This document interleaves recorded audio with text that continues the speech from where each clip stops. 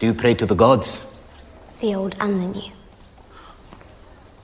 There is only one God, and his name is death. And there is only one thing we say to death. Not today. We can say today.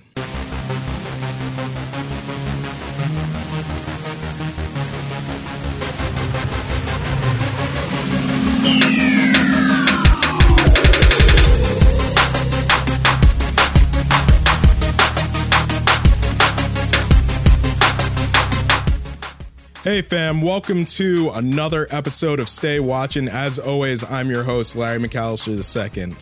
This week, as you might have guessed from the world of pop culture, we're talking about Game of Thrones and kind of this show and what it has meant to myself and my friend Zach Manning, who joins me for a conversation of the show.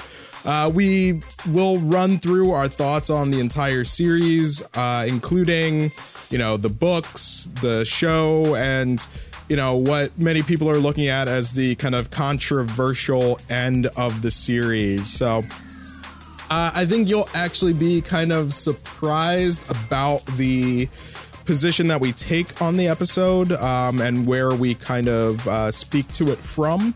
Especially given the amount of conversation that is around it currently. It is a bit of a longer episode, and I'm going to be frank, there are spoilers all throughout the episode. So if you have not caught all the way up on Game of Thrones, or honestly, if you don't care about Game of Thrones, or if you haven't started watching yet and you're thinking about getting into Game of Thrones, you may want to save this episode for later. Once again, I spoilers. I mean, honestly, it is one of those properties, and the ending is such that it is almost impossible to not talk about spoilers with this show. So we're going to get into it. Hope you are ready for a very long episode. Yeah.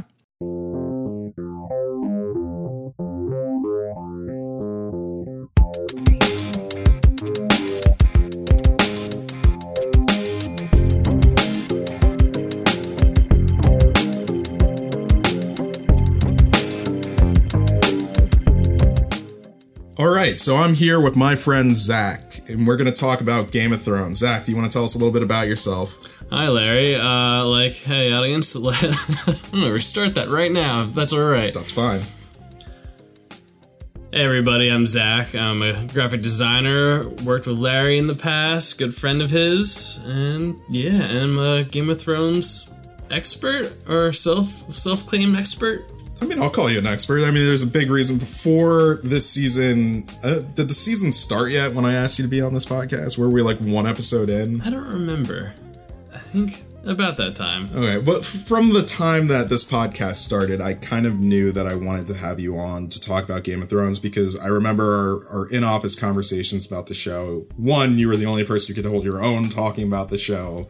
I appreciate that. Partially because you also had read the books, which was really helpful because, no one I knew had read any of the books or knew anything that was going on. And I'll be honest, I have forgotten a lot of it at this point just because, I've been away from it for so long. I was texting with my mom the other day and she referred to someone as the mud girl. And I was like, what the heck are you talking about? It took me a minute to be like, Mudmen, House Reed. Okay, Mira. She's talking about Mira. And I was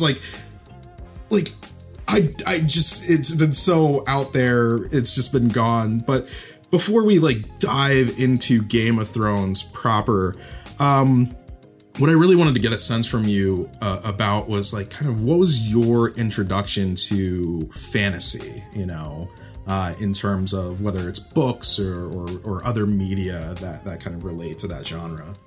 I think the first book that I can really remember reading was probably The Hobbit, and I've loved Tolkien's Lord of the Rings. I read The Hobbit, I think, even twice in middle school. I just really it consumed me, and it was right around the time the movies were coming out as well.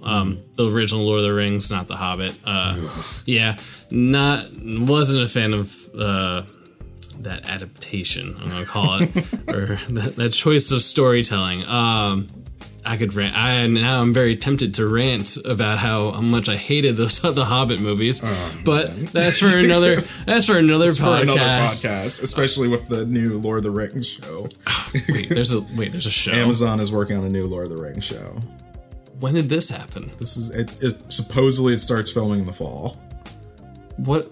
I have so many questions, but like we'll get into that. We'll talk about that. I'm gonna hold on to it for now. But yeah, as far as I guess other fantasy, I really loved like Norse, Egyptian, Greek mythology. As a kid, it really interested me, and it is the roots of fiction, especially when it comes to like Game of Thrones. Like a lot of this, it's heavy influence with gods and things, and definitely we see it come into play with a lot of fantasy novels. But yeah, that's pretty much my origin. That's where it started. Yeah, I mean, it's interesting because like I would definitely say that I'm coming at it from a very similar place. I mean, I was in love with the Excalibur myth and King Arthur and all of that, and so like I had grown up like rewatching that Excalibur movie from the 80s like over and over again. It's a really weird one. I actually watched the animated version of The Hobbit before reading the book. Like I was really into like, cartoons and everything like that. And I think Cartoon Network just had this old Rankin and Bass, version of The Hobbit. So it's like the same people who were making Rudolph the Red-Nosed Reindeer and Thundercats had made a version of The Hobbit. And like, I really loved it. So I was like, let me read the book. And I think at the time, my cousin, he was also really into The Hobbit and Lord of the Rings. So, it was kind of one of those things that we could share. And, I just remembered getting really, really into it. And, it's one of those things where it's like, clearly we weren't the only ones because, you look at someone like George R.R. Martin and it's clear that like Tolkien is like one of his biggest influences. Oh, yeah. I was telling you before we started recording, I've just been watching a bunch of interviews with him, and it's like almost every single one he comes back to talk about Tolkien and like, some random influence from the Lord of the Rings specifically, a little bit from the Hobbit, but like specifically a lot of stuff from, the Lord of the Rings that just kind of slots perfectly into Game of Thrones. So I guess kind of getting from our start with Tolkien and that kind of stuff and moving into Game of Thrones. How did you find out about Game of Thrones? I found out when I was supposed to be studying for my art history exam my sophomore year of college. I had a week to study, and that is far too long to study for an art history exam. So my friend introduced me to the TV show at that point. It was midway through the second season. I think I finished it in 2 or 3 days with my roommate. We got up to eat, and that was it. And we caught up to the show, in 3 days, and that was it, and I was hooked. I mean, that's kind of like the magic of it. I had started watching it right at the second season as well because my parents had actually called me up, and they're like, "Hey, are you watching this show? Like, do you have HBO? Are you watching this like random fantasy show?" And I'm like, I never even heard of this thing. It was a full season in, and I'm just like, what is this? Watch the first episode, and that like first scene where the members of the Night's Watch go into the, I guess the haunted woods or whatever they're called, or haunted forest, whatever.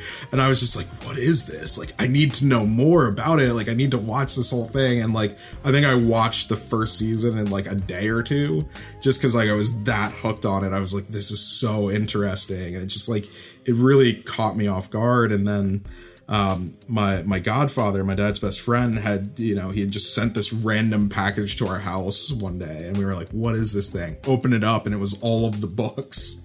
Oh, yeah? Yeah, and so, like, basically we all just took turns, like, reading through Game of Thrones as a family, so that was kind of, like, our big, like, kind of just push into it. I wish my family was not... Oh, I shouldn't say they weren't into it. They weren't into it at first. My parents still haven't watched it. My brother, I read the whole book, so I caught up to the whole season, and he just straight up asked me what happened. And over the course of 2 hours, I explained the entire Game of Thrones, everything. 2 hours, explained it, and just like had a really in-depth conversation. He was really into it after that, and now we all, like my two brothers, we've watched like almost every single episode together henceforth from that point. That's awesome.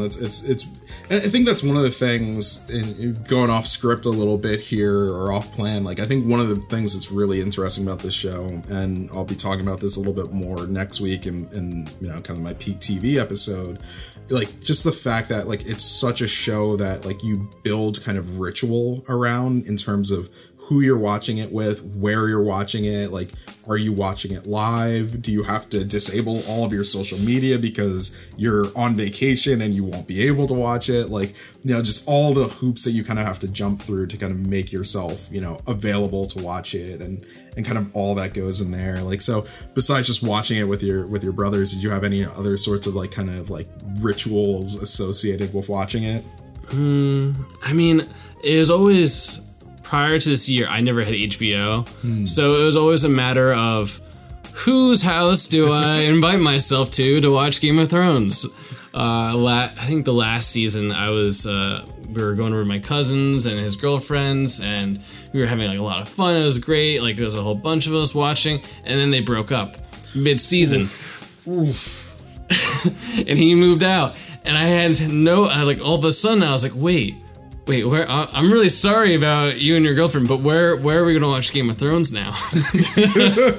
Like, get back to the important things. I don't even remember what I did instead. I think I invited myself to another friend's house. I think I drove like the 40 minutes to his, and you gotta do what you gotta do for some HBO. No one wanted to share the password with me, so I mean, I get that. I get that. Yeah, I was before this season started, I had shared the story with you about my mom canceling her HBO subscription because like I'm a cable cutter. I do not have cable, and I hadn't been paying for HBO Now, so I had just been essentially leeching off of my mom's cable account to log into HBO Go and everything like that. And she just texted me one day and it's like, oh, I've canceled HBO, I've been paying too much for cable and all of this stuff. And I'm like, the show comes back in like a week. And it was just like this mad dash to try to get it re-enabled on the account. God. But so obviously we have a lot of love for Game of Thrones, and we were both kind of hooked from the start. So thinking about that, what were some of those kind of initial aspects to Game of Thrones that kind of really got you into it? I think for the show, I mean, it felt like something that like following Lord of the Rings, like, it was different enough where it was interesting, but it felt like something that was still in like the same genre that I hadn't seen in a while. Like, there really wasn't another show like it at the time, or even like even movie for that matter. And I'm trying to think of the other things I had been watching up to that point, but it just seemed to like even at that point stand out among the rest. And even from the beginning, I'm sure everyone who starts watching this always goes to a friend and like, who's related to who? Like, what's their relationship? And that's one of the things I've loved about Game of Thrones is it's caused you to interact with your friends. It's always been something that you had like conversations with, talking about theories. I got my girlfriend to finally watch the show this year. Oh, wow. And sat with her, watched the whole thing over again, and helped. And I was that voice. I was able to help her explain like, who is this person? Why do they matter? What are they doing now? Without giving away anything too much. But I did have to kind of spoil the Red Wedding, but she was about to get up because I think she just thought it was like a lull in the show. Oh, and I was like, no, you should sit back down. What's about to happen? Just watch. Just enjoy. Well, you can't really enjoy, but I mean, you can. So when I did my rewatch of the show, I found that scene incredibly enjoyable, even though because the thing is, it's like when you first watch it, because like the biggest thing with the show, and I think I didn't realize it in that first watching that I had with it, was just like the incredible amount of plotting and foreshadowing and everything like that. And I guess I'm gonna say this now. I've probably already said it in the actual podcast lead up, but like spoilers are allowed. We're going to have to talk about some of these things because I mean, like, the thing is, like, one, if you don't care about Game of Thrones, you're not going to listen to this episode. If you do care about Game of Thrones, you probably aren't paying attention to any media if you haven't caught all the way up or watched the whole thing. And I'm imagining that most people that are finding this have probably watched the whole thing and just need more voices talking about it.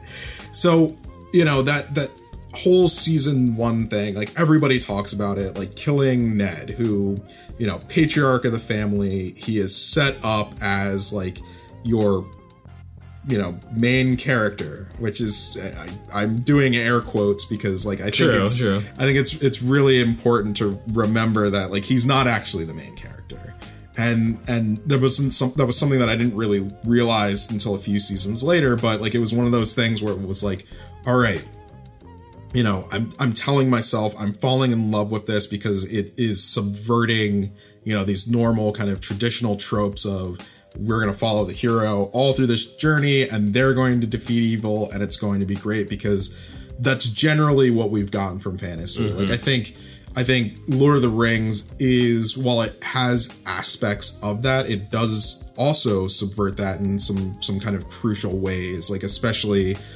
and we will definitely talk about this later, when, you know, Frodo makes the decision that, like, hey, I'm gonna keep the ring. Yeah. You know, and it's like, that decision, like, you know, I think people often forget that about Lord of the Rings, and they kind of say, like, oh no, it was just like a straightforward, you know, hero starts here, ends here, you know, and the only trouble is the actual journey. And it's like, no.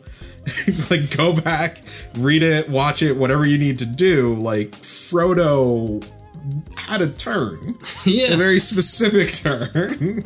And he almost ruined it. He almost got all the way there and almost ruined it. Yeah. But, you know, that was the thing that I really loved kind of going in, where it was just like, you know, just, it was the idea that no one was safe. And it was something that I hadn't really experienced in a show before. You know, and granted, like, when I started watching, I was a couple of years out of college, and, you know, realistically, like, the only other show that kind of had that same idea that I had watched before was kind of The Sopranos. And for a while, a lot of people were safe in The Sopranos. It wasn't until, you know, a little bit later on that certain characters, you were like, oh, maybe they're gonna go. Like, maybe they're not long for this show. I've yet to see The Sopranos, actually, believe it or not. I do know how it ends. That was, for some reason, spoiled for me years ago. Probably around the time, like, when Sopranos finished. Yeah. I just happened to see, like, oh, fades to black. And then it kind of comes back to also, like, storytelling where people are not happy with the endings. Yeah. Well, we'll get around to that. Getting ahead of ourselves. Getting a little bit ahead of ourselves. So, you know, I think going from there, so, like, obviously, you know, we're talking about how Ned isn't really the main character, but, you know, who are some of the characters and maybe what are some of the storylines that you really kind of enjoyed following throughout your journey with Game of Thrones? First off, so I'm just gonna say Jaime has the best storyline. Books, show, he does. He has a character.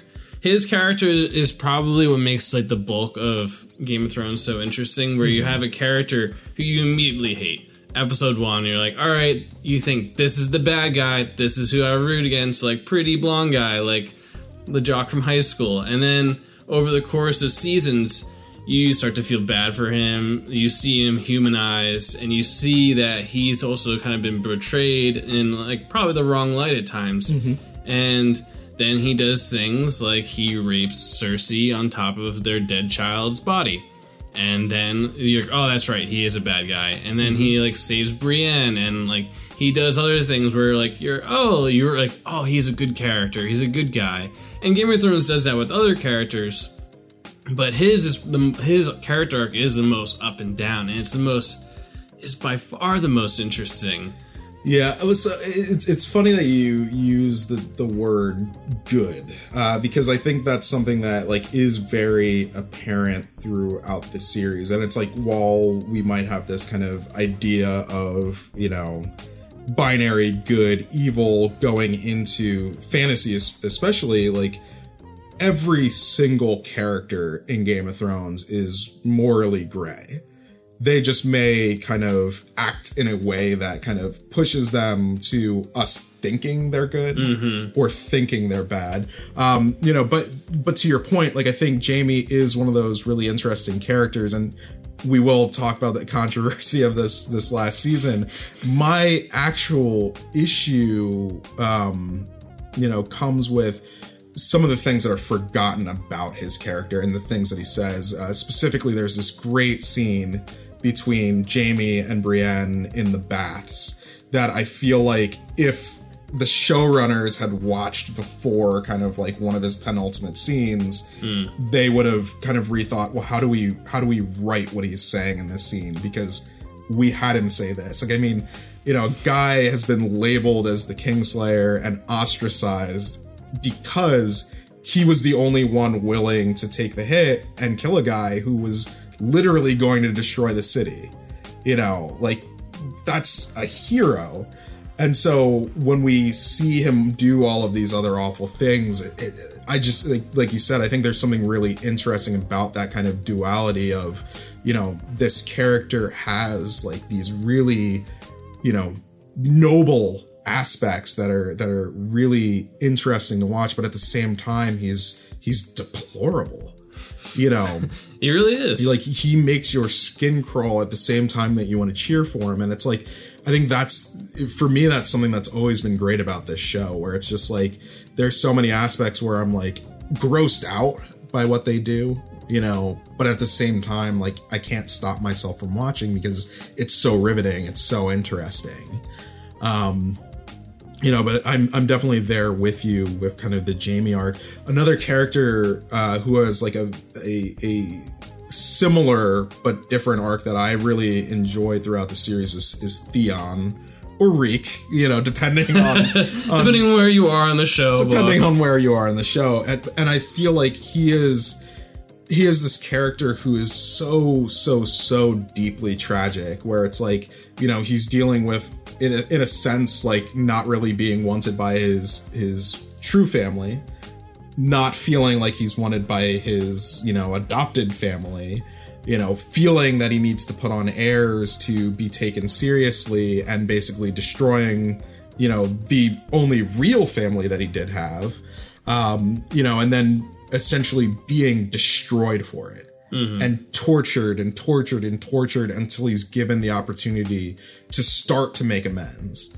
and to, start to right some of those wrongs that he had done.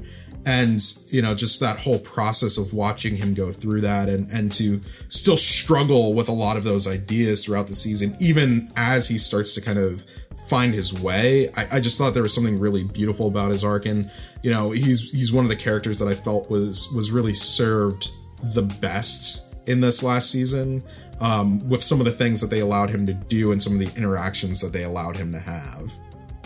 Yeah, I think this comes back to a lot of the critiques of like the past season, where you feel like he didn't have maybe enough screen time. I think that's like there's a critique. Yeah, there's a critique that a lot of people are saying, and I think it's just like it comes down to a shorter episode, like the fact that he saves Yara in the span of like 3 minutes. Yeah. And then, like, he probably says a total of, like, 10 words after that. Yeah. Like, a lot of, and we're going to talk about this more in a bit, but it just kind of comes down to, I think, a lot of what we kind of felt for Theon was, a lot of the other actors is just, like, kind of the way they portrayed themselves and, like, their facial expressions and the things they did. And, yeah, I 100%. Theon, great character, very interesting as far as his arc. I feel like he's almost like the little kid who's just kind of being dragged along, where he's like impressionable and like kind of peer pressure leads him down like the wrong path. Like Theon's a great example of don't listen to peer pressure, kids. Don't do drugs. Don't do drugs. Don't be like Theon or Reek or that's a little too far. So are there any other like characters or storylines that you find yourself really wanting to indulge in? I really loved Oberyn, and I'm spacing on the actor's name, but he nailed the character from the books. He's for me, that was one of the more surprising deaths of the whole series, where, like, I think I had the Red Wedding might have been spoiled for me. I can't remember now. But that death hadn't been. And it really, I remember reading it first, and I read the page, and like it's like a really short. It's like a sentence, and then like his head blew up, and then that's it. And then you skip a page, and like that didn't just happen. Like, and you read it, and like, no, that happened. And he's such a captivating, interesting character. He's just like this like bravosy, just like manly man. And he's like, oh, I'm gonna have sex with whoever I want. Like, it's great. Like, and I'm just like this great warrior. I'm this legend. And like, you're like, oh, I'm gonna learn more about this character. And like, it was very like, you really got like this surface level of him. And like, yes, I wanted more of Oberyn. Yeah. No, definitely in this show, it was Pedro Pascal as the actor. He's actually going to be the titular character in the new Disney Plus streaming show, The Mandalorian, in the Star Wars universe. He's been in a bunch of stuff. He's a fantastic actor, and I think that's like one of the things, like his performance as Oberyn, like, you know, again, a character who's not there for very long, but like builds so much rapport with you because of how captivating he is, but also why he's doing what he's doing. And, you know, I think that idea of revenge, because he is someone who is out to get retribution. So like, even though he has all that bravado and everything like that, like a lot of that is built around like, hey, I need an opportunity to kill this person who wronged my family. How do I make that happen? How do I, you know, when am I going to be able to seize that opportunity? When is it going to come to me? And I always kind of love the way that the show deals with revenge and making it so that it's not, hey, revenge is great. You're going to get it and you're going to feel great. And it's like, sometimes revenge is not achievable. The people that you seek to kill will sometimes be killed before you get to them. Sometimes they'll crush your skull. You know, sometimes like you're going to have to ally with, you're going to have to ally with somebody who you thought you were going to kill. And I think that is like a really cool recurring theme within the show. Just like, you know, rethink revenge, like that kind of idea. I kind of want to hear like Yoda just like talk to Arya as like, hey, Li Zhang, or and just like it is like, it kind of comes back to this whole cycle. And I loved that scene with the Hound, and it was a short scene, and I think for a lot of people, you might have felt like a little rushed. But like the sit down moment of like, you're like, look at me, like, do you want to be me? Like, because that's exactly where you're heading. And he's like, you don't have to be me. You just because these people did you wrong doesn't mean you have to like change your life to just murder them. Yeah, you know, it's funny, you know, again, we're still not talking about this last season, but like, just like that idea of wanting a little bit more from those two, you know, especially since we were given so much of it earlier in the show. You know, just thinking about like characters and storylines that I really love, like when I was doing my rewatch, like that whole portion of the Hound and Arya traveling together and like slowly learning to enjoy each other's company was like, so it was wonderful to watch, you know, and that moment, you know, narrowly missing the Red Wedding, you know, getting to just completely drawing a blank, basically getting to the Vale and like, you know, oh, like, you know, On's dead, like, great, like, you know, those little moments with them traveling together, like it was some of my favorite stuff from the show, like just to see two characters interact for like a prolonged period of time and really see their relationship to one another shift, but also understand where they are at based on the world around them. And I think that's something that's like really cool about like the first season too, that I always forget about. It's just like Tyrion and Jon and their interactions in that like very, you know, beginning of the show. that we just, we kind of forget about until we get back to the end. And it's like, oh, like, hey, these two characters kind of started their journeys together. Yeah. And they're ending their journeys together. And so it's like, how do we, like, just, there's those aspects that I just really love, how they're able to kind of thread those needles and make it work. I do want to say one thing about the Hound. When you look back at the show as a whole, the Hound has, yes, he's like murderous, but he has one of the better moral compasses. Oh yeah, absolutely. Of all the characters. And he has this like rough exterior and he's like intimidating. But like even from season 1, where he like I can't remember who he saves, but he saved and he like saves somebody from his brother, the Mountain. He steps in. No one else would do that. Is it Lancel? Lancel, I think it is Lancel. It's either Lancel or not Renly. It's not. It's either Lancel or Renly. I can't remember which one it was. I think it's Lancel. Yeah, I think you're right with that. And like the only people he kills are really the people who start fights with him. Yeah. Like looking back at it, like he doesn't just kill anyone just for the sake of it. He usually has like he's usually provoked, or it's Arya starting something, and like he has to put himself in a bad situation. But but then when you think about that, and it kind of just like. Don't judge a book by its cover. It's exciting when you kind of reflect on Game of Thrones as a whole, and you're like, he was one of the good guys from the beginning, and we kind of ignored it. Yeah, and I think that's the thing that's like it's easy to miss a lot of the signs of what characters are actually important.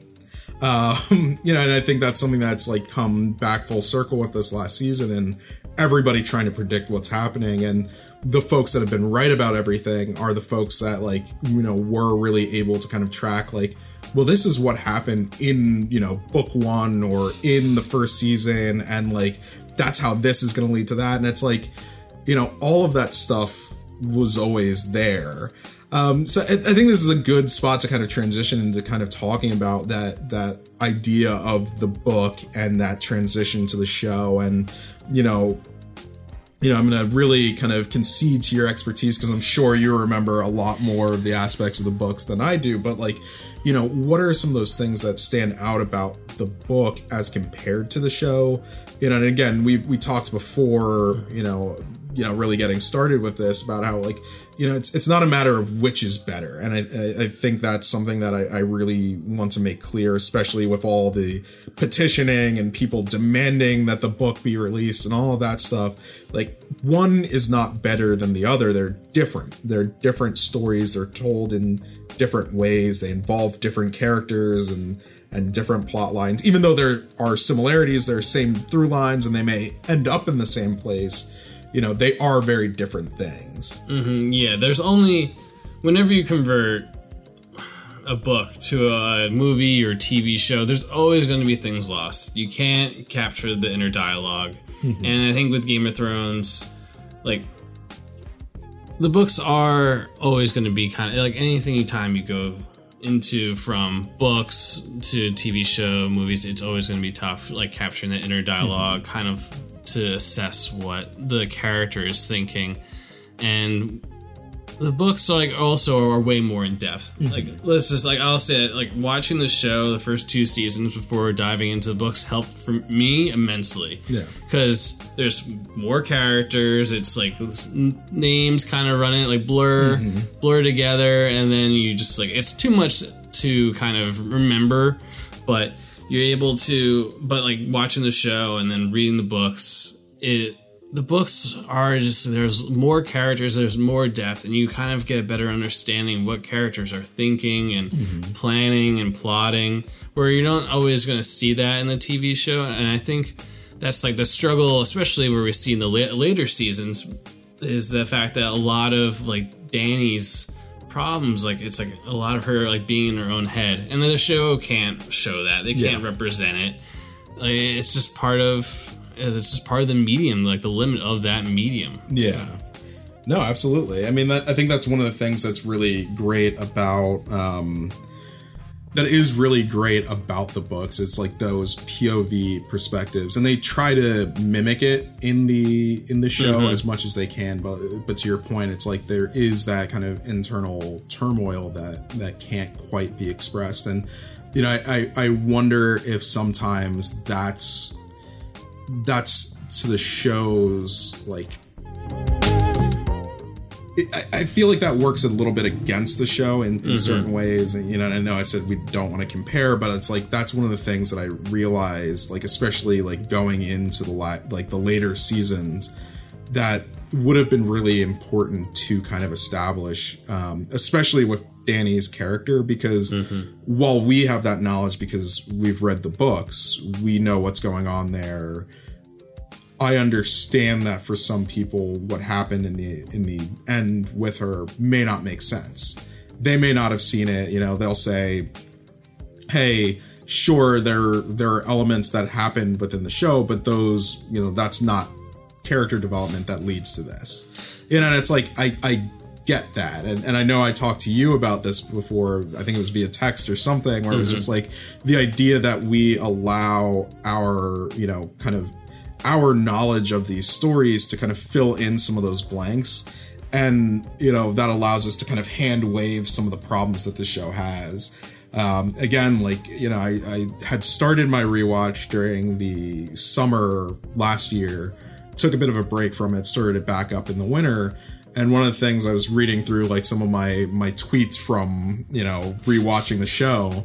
And one of the things that I was talking about is just like the number of just holes and issues that the show has that, like, you basically just don't even think about because, hey, there are so many characters and so many things going on that you're just like, oh, it's fine. Like, I'll not worry about that. Like, let me follow Tyrion for a while. Like, okay, we're over here to Rob for however long he's here. Like, you know, and so, like, I think that's, like, the good thing about the books too, because it's like, all right, like, any shortcomings that George may have in terms of his writing, I'm just going to keep calling him George. Yeah, it's shorter. Yeah. Yeah, I know. Like I heard somebody refer to him as Grim, and I'm like, I'm not going to do that. I'm just going to call him George. Because I'm sure we'd be friends. Like, even though he likes the Giants. I mean, you like. I love the Giants, so I get along with him well. But I mean, like, you know, just the fact that he has so much room to kind of work different things in, it allows him to kind of, you know, in a sense, kind of pave over some of those things that might be seen as, like, you know, potholes within the story. Yeah, there's a lot. The books, the one thing I'll give the books credit for is the fact, like, Dorne. I think that kind of comes back to a failure on the show. Dorne was a total missed opportunity. I didn't like the storyline. I didn't love the characters. The casting was... The casting was rough. Actually, I don't... So this is the thing. I again, like, just thinking about it, I don't know if it was the casting or the specific writing that they were given and the direction of those characters. Like, it's always hard to tell with these kinds of things. I haven't seen those actors in... Most of those actors in other things. It felt like it was very... If for those of you who don't know, Dorne is approached very differently, completely differently from the show. It, like, went off a tangent, and I understand why they did what they did. They need to consolidate. You need to kind of, like, speed things along. We can't introduce more characters.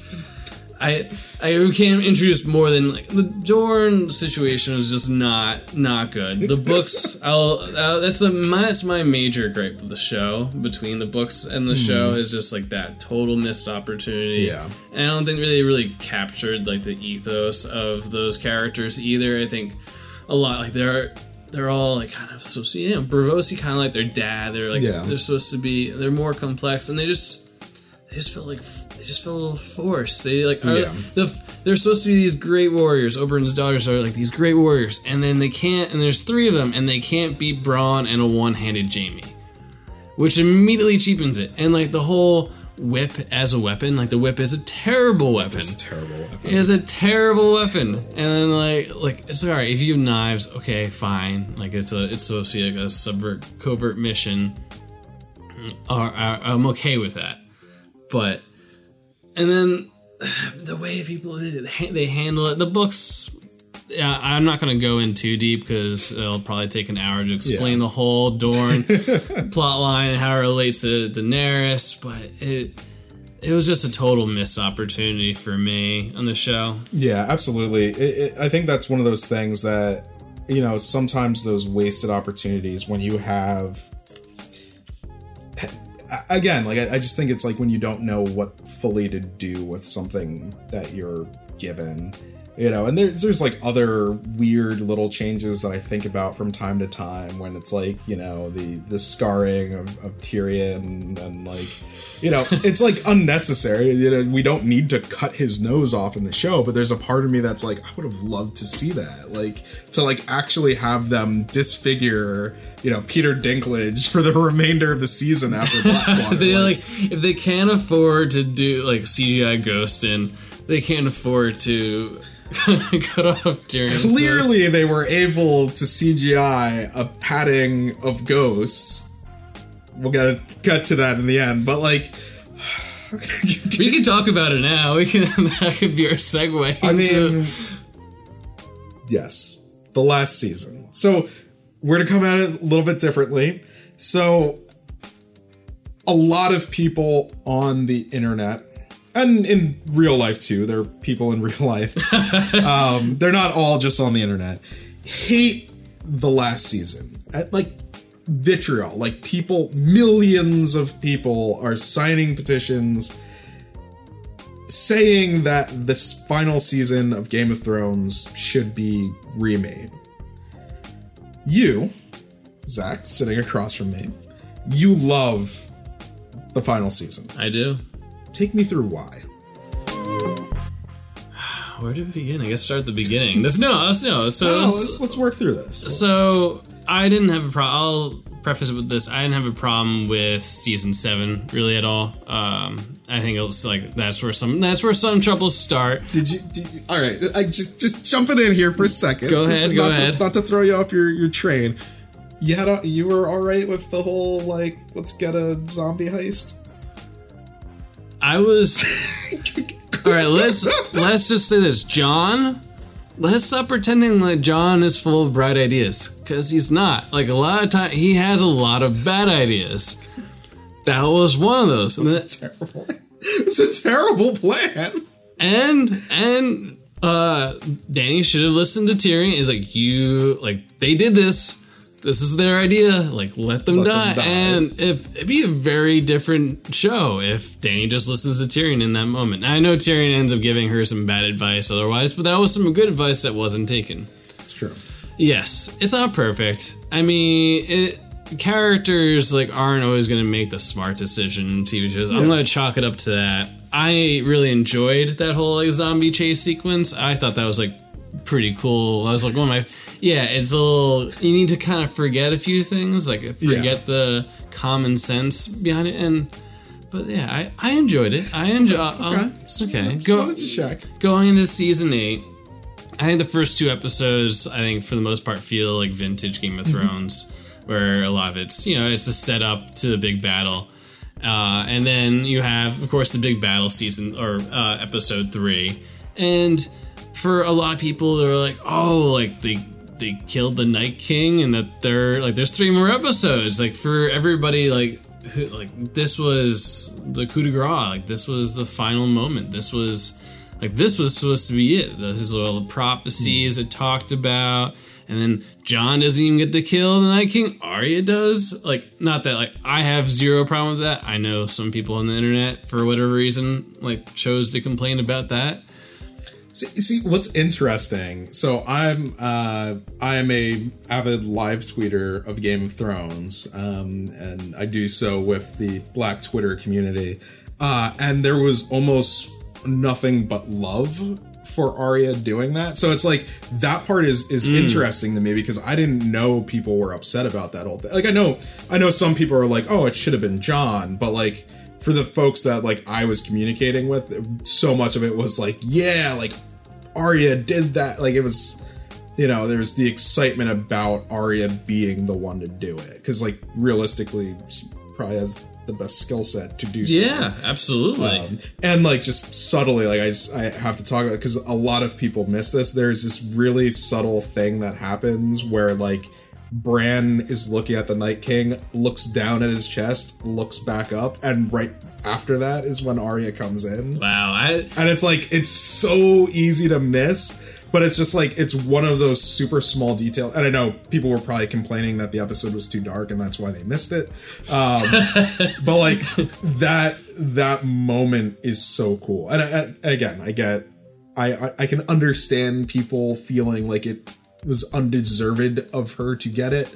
But like, I'll let you continue. I wanted to but no, that like you brought up a good point. Like I didn't know that. Like there's these little things, these little tiny like minutia details that are in this show that I can usually I'll miss the first time over, and then I'm like I want to watch it again. Like what else did I miss? Like I probably watched that episode or at least parts of it or at least that section like 5 times. And you still missed it. And I still missed it. Well, again, it's just like one of those things where it's like all of those little breadcrumbs, and like that's my favorite part about it. It's like from Arya's like, you know, water dancing training to this final moment, like all of these different moments along her journey play into that moment. And like for me, it's like, all right, maybe I didn't love the beginning part of that episode because like I'm not the biggest fan of huge confusing battles unless they are the Battle of the Bastards, which is shot in daylight, making it like, you know, like, because the thing is like the difference between the Battle of the Bastards is like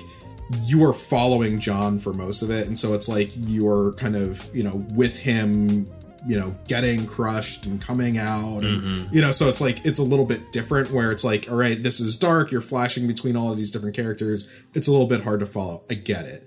But, you know, again, like all of these pieces of Arya's story kind of all coming together in this moment, including some of the stuff from season 7 when, you know, Bran gives her, you know, Littlefinger's dagger at the Weirwood tree, exactly where she needs to be later. It's just like all of that stuff. I love it. You know, I just love that kind of ability to kind of seed all of these little pieces and then to make them pay off. That's what Game of Thrones has like been beautiful. It's been beautiful about, and you have all those moments, and we were rewarded in a lot of ways, like throughout this season, where we had those little moments of like coming full circle, like the dagger that was used to kill Bran, who ended up becoming king, ends up like being used to kill the Night King. Like that's like, there's something. I mean, I'm sure like George R. R. Martin has probably one of his notes that like coming back to it, and that's so fortuitous. So I love that. I love that aspect of it. And coming back to like Arya, I think coming back to some people being outraged that Arya killed the Night King, I think for me on the internet, there doesn't seem to be a consensus always where like some people, everyone seems to have their own problems with it. I haven't had, of the people I've talked to, there isn't like a universal like, oh, I didn't like this part, I didn't like this part. And I'm going to skip ahead a little bit, coming to episode 6, just talking to my friend just before I got here. He didn't like the fact that Sansa poo-pooed Edmure. And he was trying to validate Edmure as a king. And I was like, I shot it down immediately. Unlike Edmure was able to shoot anything. He's just like aloof. He's an idiot. He is shown to be an idiot. He's like, oh, Robb Stark didn't tell him about that. I'm like, all right, even if that's true or whatever, I'm not going to argue that. Like, what's one good thing he's done? Like, your argument for him is that he's probably like he's older and white and like a dude. Like, I don't know what the argument is for him to be king. I mean, like, he literally gave up his family's key. he gave it up, and you can just say like, oh, he did to save his child. Fine, whatever. But like, there's no good qualities to like make him a ruler. There's, like, everyone else, like Sansa. Like, even Sansa's a way better option. She proves that just by, like, poo-pooing him right there on the spot and just be like, dude, sit down. I love that. I know one of a YouTuber that I really enjoy made an episode, a video essentially saying, like, why Game of Thrones sucks, like, you know, and talking about how, in his opinion, like, the last season undoes a lot of the stuff that he really loved about the series. And I get, like, I'll be honest, like, I thoroughly enjoyed the video. And he does raise some great points, like, why is the Night King in the story if he doesn't really matter to the story in a sense? But, like, is he in the story? I mean, like, how much is he in the story? That's the point. Yeah. He's not really. He's not really. He's not really. He's like this over. Like, the threat really is, the major threat has always been other people. It's always been people. And we've talked about this. Like, we've talked about this at length. And, like, so it's one of those things that, like, we always knew. But at the same time, it's like, why are we even wasting our time? Which is like a valid criticism that I understand about it. And I think that's ultimately, for a lot of folks, like that's where that kind of issue comes in, you know, or that issue with this season comes in. But you had more stuff that you were going to say. It's all setting up for the prequel, man. That's or I guess it's a prequel. It's not like after, right? Yeah, supposedly there are 3. So there were like 5 prequels that could have been. 2 have been officially canned. 1 is beginning filming soon with George as an executive producer, so he will be helping work on it. I don't know to what extent though. So that's where things are going to be going next, and I believe it's going to be set during. I'm drawing a blank on it. I think it's set like with like when the First Men I think are already on, and maybe. Yeah, like it's when the Night King is created. Yeah, like, I think, essentially, and like the Children of the Forest are still like involved. Yeah. So I mean, let's see. I keep on getting off track, but no, I mean that's the great thing about it's podcasts. the fun of it. Yeah, it's like it's the conversation. It's where we end up. But kind of episode 3, yeah. So you have some people who are outraged about random things, whatever. The episode was dark. Fine, but even at the start, at like the episode, I thought they literally killed everyone off like immediately, no fanfare, and I was like, did they just like wipe out like Brienne and Jaime and everybody? And yes, we can ignore certain things. Like, yeah, if you're in the front line of that battle, you're dead. Like, Jorah should have died like at the very beginning. Jorah should have died at the beginning. Yeah, like I love Jorah. Like we've talked about that. I thought like Grey Worm was in the front. The Unsullied were just getting wiped out. Like they had like there's still more of them though. I know they were supposed to be great warriors, but like most of the time we just see them just getting destroyed unless it's like just attacking like random like people that are not prepared. Like they're always just getting killed like randomly. Just I mean. Here nor there, little minutia, little things to pick out. It's fair. Yeah, and then so coming to the episode after that, which I think for most people, where it's like when it starts. Episode 4 is when people start to. That was the episode where I heard the most people kind of cry out. That this has issues now. I see them plain as day. I want a refund. I'm going to start with the one that bothers me the least is with not petting Ghost. I know people were so upset about that. So upset about it. And I really could care less. I'm like, people, this is symbolism. He is trying to forsake the whole Stark aspect of his family. Like, this is him trying to be more of a dragon. Like, like that, yes. And doing a CGI for a white direwolf is really, really hard. Like it is. But see, this is like, so I mentioned it briefly before, but this is the thing where it's like, I wish they had not done any of the interviews until after like the series had been done, because it's like stuff like that. I don't need to like, I enjoy, like I read a lot of like behind the scenes stuff on all of my favorite things. Saying that like, hey, the CGI was too hard so we didn't do this while the show is still in production is not a good look, like just from a PR standpoint. I get that, but you can't have the response you can't lay it up for your audience, be like, John's trying to, like, this is a symbolism tied to John trying to forsake the Starks and trying to, like, you can't lay it up just yet, you can't. But in that same, like, in that specific episode, no, it's like it's in that specific episode where it's just like, they just like kind of create like their own explanations for things. Like, Dany forgot ships were there. Like, yeah, that's what I mean. So it's like you have that combined with, all right, you know, the next day our effects person is saying, oh, we couldn't afford to do this, when you were able to do a dragon getting shot out of the sky, and we see, good boy gets his pats in the end. So it's like, it's one of those things where it's like, don't say anything here. Like, the response should have been, no comment right now. And then it's like when the show is all over, then you talk about why certain decisions were made. Yeah, but I don't hold that against the actual episode that they made. Oh, no. Again, like, a lot of my issues are just purely on, like, the human production side of this. It's fair. So we can go to the dragon now. So, and our old boss, Mike Abdal, was making fun of, like, Dany for, like, not knowing, like, how could she not know? Let's rewind a little bit. Dany already had a dragon shot with a bolt, and it didn't really do anything. And the dragon she rides was hit while she was riding it. So to her, it's not an issue. Like, all right, like, this thing they can't kill my dragon. The only thing that's killed one of her dragons up to this point is the Night King. Yeah. And the Night King's dead, so she's feeling rather invincible. She's like coming off a high, coming back. She is also frustrated because she's had to sit through a party where a guy who has also been on the back of a dragon is being like, oh, big dick energy, Jon Snow jumped on a dragon, he's crazy, I drink breast milk, like,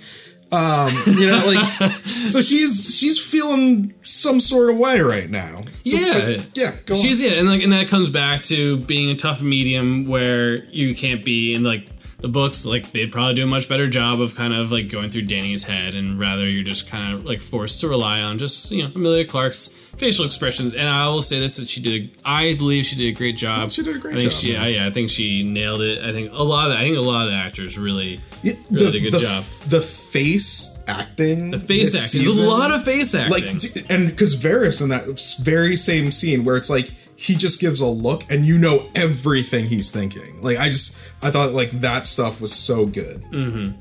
So coming back, dragging in shot, I'll say this. Militarily, if you look at military history, let's just look at Pearl Harbor. Pearl Harbor shouldn't have happened. Like, they saw the airplanes on the radar and they didn't react. People saw them flying over and they thought they were just American planes flying over. These things happen in military. I don't think you really even need to suspend disbelief enough to just believe that, like, a dragon could have gotten shot out of the sky. There's, up to that point, the threats had all been nullified. Yeah. So I think people made, like, a mountain of them over a molehill on that one. That one I will defend. I'm like, all right, people, like, relax. I thought it was like my biggest, like, and I tweeted it at the time. I was just like, well, that was abrupt. It is super abrupt. It is super quick, just like the Oberyn death. Like, it happens quickly all of a sudden. Like, I mean, that's how death is on Game of Thrones. It's quick. It's not. It's usually, other than Ned Stark, it's never elongated. Yeah. I guess the other issue that I had with it, and this is not so much like a story, but it's just like the, wondering, it's character mental state, or it's like, clearly, because that's that's Rhaegal. Rhaegal, yeah. Yeah. Rhaegal was clearly not flying well after the battle with the Night King's dragon. Like, he should have been allowed to take a rest. Just take a nap. Like, why did Rhaegal have to go? You're almost there. You're almost at Dragonstone. Like, that's another thing. Like, time. Like, how come it takes so long? Like, time has always been a weird thing in Game of Thrones. Yeah. And, like, when I always found it interesting when people are like, oh, Arya's 18 years old. I'm like, but how do you know that? There's no seasons. We judge our time by seasons. What are they judging their years on? True, because it's like winter's coming, winter finally got... Like, winter's 5 years. It took literally 7 seasons of the show for winter to get there. Yeah, and then they say, like, a season's about a year, I think, most of the time. It's something or, like, around that. And especially you see this in the books a lot, where it's kind of ambiguous, where you're following certain characters and they might be ahead of time, whereas you might come back and another character. I mean, book 4 and 5 are like characters aren't even included in those books, and they're just like their own. 4 and 5 are happening at the same time almost. Yeah. So coming back to Bones to Pick with episode 4, I think I mean, I'm trying to remember what else like was the problems in that episode. Missandei's death. Because I do have a lot of problems with it, and like this kind of gets back to like the overall critique of the show, which is the way that it treats women and people of color. And like, you know, one of the interviews that I was watching with George R.R. Martin, like he kind of talked about it, because it's like for him, all right, when he was writing those books, it's like, you know, when you go back to like the, you know, slaves and Yunkai and everything like that Daenerys is freeing, like in the show, it's like very clearly like black and brown people. Mm-hmm. In the books, it's supposed to be like a much more, you know, diverse grouping of people, where it's not just like, hey, people who look like the people that were enslaved in the US. And I think that's like part of the challenge that I kind of have with the show, where it's like, all right, like Dan and Dave in their treatment of the material sometimes tend to take a very like, hey, we want to send this message, this like, you know, kind of US centric political message about kind of our history, using Game of Thrones and their visuals as kind of the lens for that. And that's something that's kind of happened throughout, and it's been kind of like callous about that, and callous in the way that, you know, some of those black and brown characters are treated, as well as how female characters are treated within that show. You know, just kind of like the trivialization of, you know, rape in a sense. So it's like the scene in that same episode between Sansa and the Hound, where, you know, the Hound is essentially lamenting the things that Sansa had to experience, and like, you know, Sansa essentially just playing it off, well, I'm glad those things happened because it made me stronger or whatever. And it's like, it's I understand what they were trying to say or trying to do there, but it's like the way that kind of, you know, again, it sort of trivializes sexual assault as this thing that makes you stronger. You know, and then, you know, again, fast forwarding to Missandei, a character who has said, like, she is not going to die in chains and everything like that. All of her agency completely removed. We have an opportunity for her to take her own life, you know, and still send that powerful message that Daenerys needs to, you know, go on her, you know, attack run against King's Landing.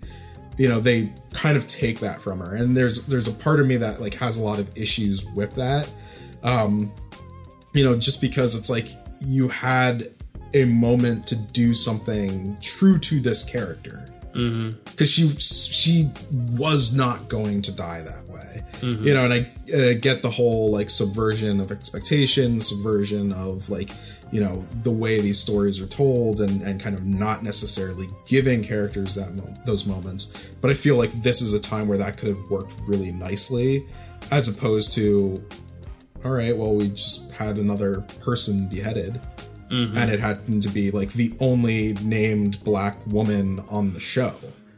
You know, so like, I think there's certain aspects like that don't necessarily, you know, they're more related to the optics of the show and how it's perceived by the populace, and less on the, you know, inner workings of the story, even though like, you know, it's a problem that could be fixed by how you tell that story.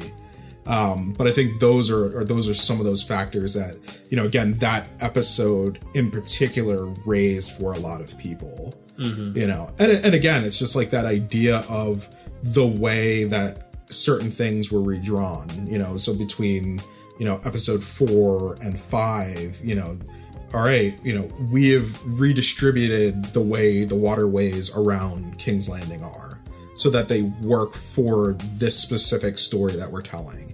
So these people can be here when, you know, a couple of seasons ago, there was no way that they could be there. Continuity issues. Yeah. And so it's like, it's stuff like that I understand kind of builds up for people.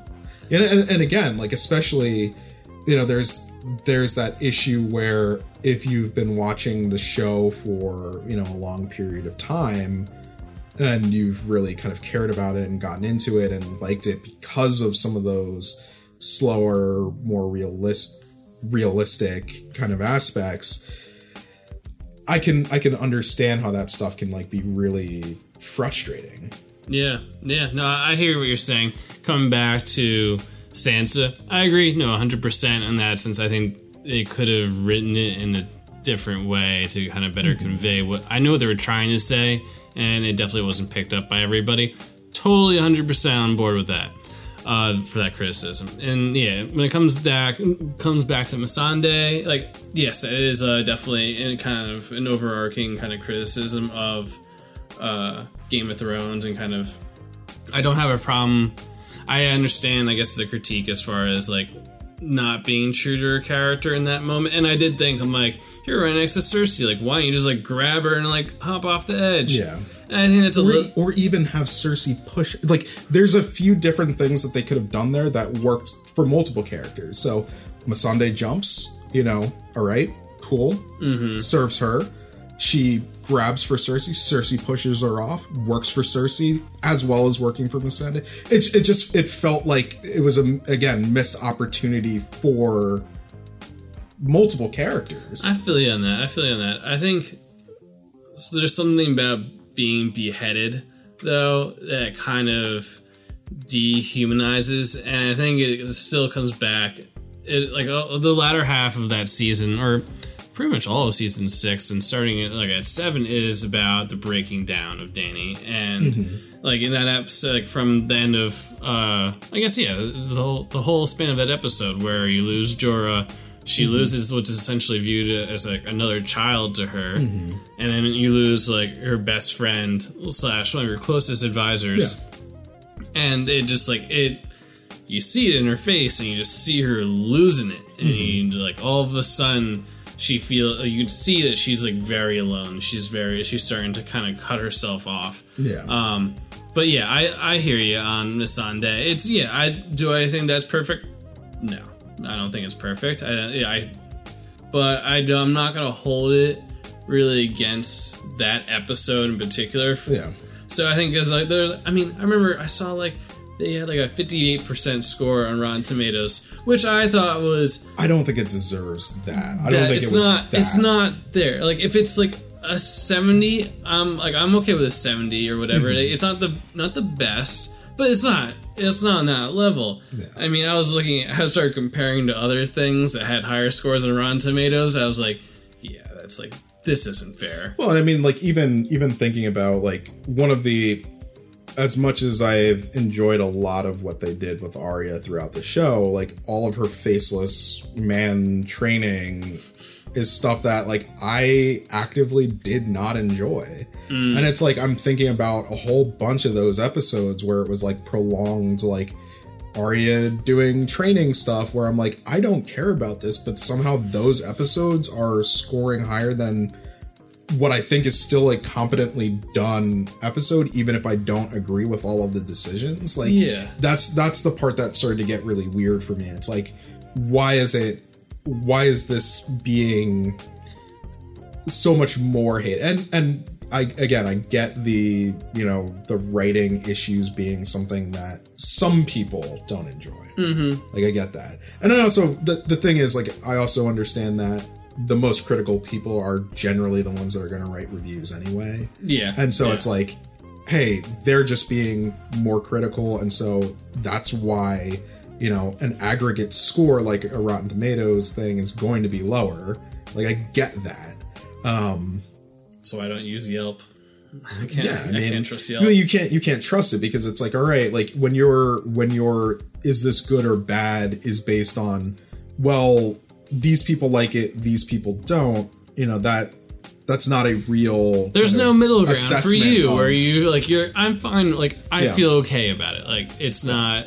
But there's like a resolved anger that we've seen with the. I'm going to say the latter. This season, I mean, again, it's from it's basically 4, 5, 6 are the pieces, and it's like, sure, there were people that had issues with 3, but I think a lot of folks kind of forgave it. But it was like, it was second half, not even second half. It's like whatever from Rhaegal dying on, I think is the part that like destroyed people for whatever reason. I think it comes back to Danny, and you see like in episode 5, and she goes AWOL and she starts murdering everybody, and I think that's like people name their kids after this character. They should have known. They probably should have seen this coming, and I brought this up this summer. I think my brother last night, and I was like, what if you switch the gender role of Danny? What if she's a man instead of a woman? And then you looked at all her past actions, and you look at what she ends up doing at the end. I think you view that character completely differently. But because she's pretty, she has a soft, and she definitely starts off soft and kind, and she says all the right things at times, where she's like, we're gonna defend the downtrodden, and then all of a sudden you realize that when she says downtrodden, and who she envisions as the bad guys is just literally anyone who gets in her way. Well, yeah. I mean, anybody who has the potential to oppress people is an oppressor and needs to be destroyed. It's like the whole Batman fighting Superman and Batman v Superman. Even though it's not a good movie, it's just even if there's the slightest chance, we have to take it as an absolute. But again, me, we've had these discussions before. Mm-hmm. I have always disliked Danny. I have never trusted Danny. You're in the minority, my friend. And I understand why. I mean, like I said in the text message the other day, she's a pretty fascist. And I mean, that is, I think it's pretty clearly established, at least by I guess it's by the 3rd season is when we really get to see it. Where it's all right, I have made this decision, and sure, she has those moments where she's unsure of what she just decided on or feels bad about certain things and the results of those things, but it's always been this is my view of the world. The idea of breaking the wheel, it's a great progressive sentiment that, or at least we project it as progressive. Yeah. But at the same time, it's that's the same type of language that all of these horrible men in our real history use to start these regimes that have slaughtered people, and so it's the fact that, I guess for me, my frustration with all of that is not this character couldn't turn and everything like that. Sure, throw in an extra episode where we get a little bit more time to see her go down that path or whatever you need. I do think that could have helped tell that story a little bit more easily. Sure. Again, I think it should have been 10 episode seasons. Just my opinion. But, everything was there for us. It's like you said, we wanted something different. We wanted a woman to be the hero of Game of Thrones, It goes a little bit beyond that, because I think there had always been a lot of nuance with a lot of the female characters on the show, and whether or not, in the show and in the books, whether or not they were always written perfectly, because they weren't. But whether it was Cersei, and what we were getting from her, or Sansa, or Arya, or Daenerys, our mains, and even to a lesser extent, Catelyn, there was always something there that, even the bad ones like Cersei, you root, I found myself some seasons rooting for Cersei because it's you're, this retribution that you are doling out, when she blew up the Great Sept, it's I cheered when that happened. It's horrible, obviously, it's a really bad thing to do, but it's I understood it. But at the same time, that whole thing that I was talking about before with revenge, it comes and bites her in the ass because, all right, by doing that, she also dooms her own child. Mm-hmm. But it's those are the things. That's the stuff that we were really interested in. So it's I get why people feel betrayed by that, despite the books especially, and less, maybe less so the show, setting it up in a way where it's we know that this character is on a dark path going to a dark place. Mm-hmm. But again, our expectations, our projections, our feelings of what this show should be and what these characters should be, prevents some people from really accepting that this is happening and why it's happening. Yeah, I think there's a large population that I think no matter how the show was written, whether it be 10 episodes, like if it was production was perfect, there would still be a large population that would hate the ending just because Danny turns evil. Like that, like there is a large population because like I think a lot of it comes back to, like women, like projecting onto Danny and like seeing like a strong, like they see the bright spots. They see the she's like a strong, powerful woman, like leading men, and like you're like that's great. And you kind of, for some fans, they ignore the whole like, well, she crucified a quarter of the population, like randomly. It's like we'll just forget about that. Well, and that I think is like one of the great parts in the last episode, because it's like when Tyrion is kind of speaking to that specifically, and it's like, well, they were bad men, you know, and just like kind of that, and because that was the same argument that people were giving me when I was explaining, well, she did this, she did this, she did this. You know, I get like, yeah, maybe the character development wasn't there as much as you liked it to be, but like. This is a show, you know, speaking specifically to the show, like not even taking the book into account, because again, most of the people we're talking to probably haven't read them. All of this stuff is shown to us. You know, the vision in the House of the Undying is second season.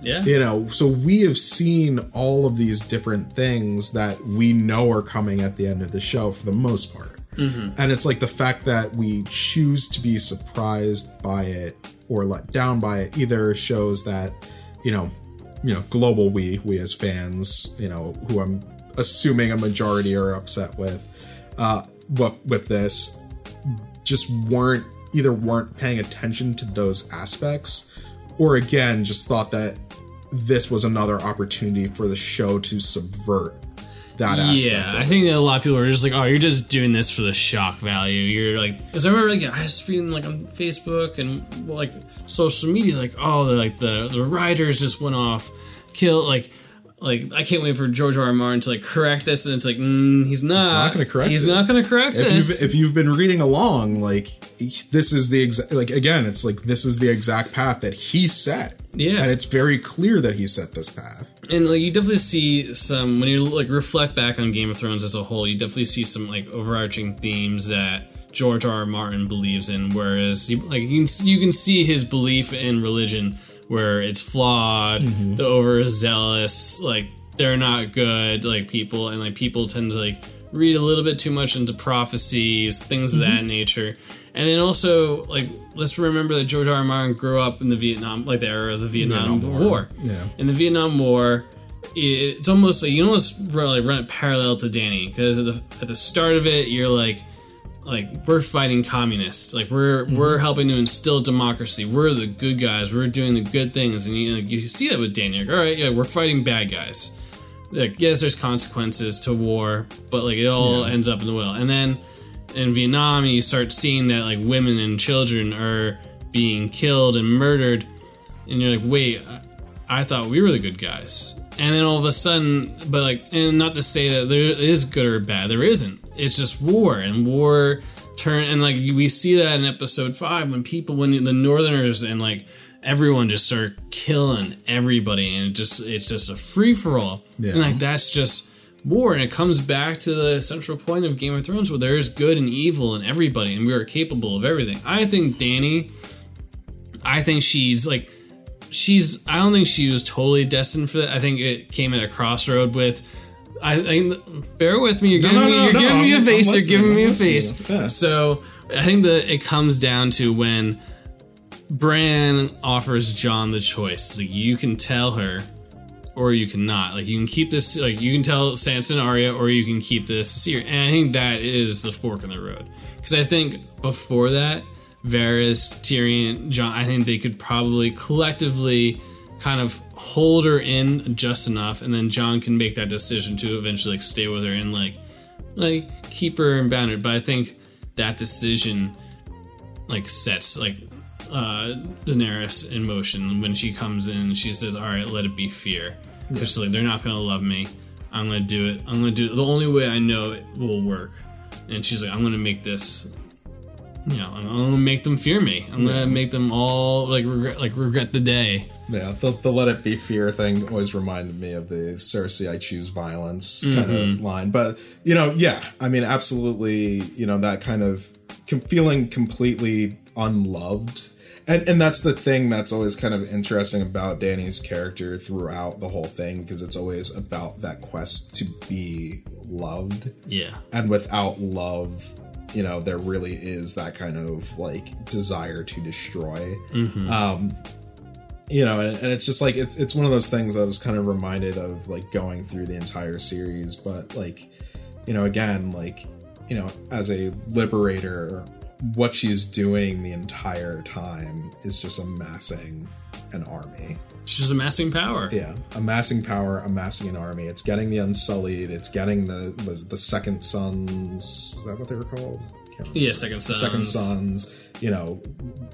Getting back the Dothraki. Well, essentially taking all of the Dothraki by killing all of their leaders, which arguably, like, they were dicks, but I don't know if they were like, they were a system of their environment.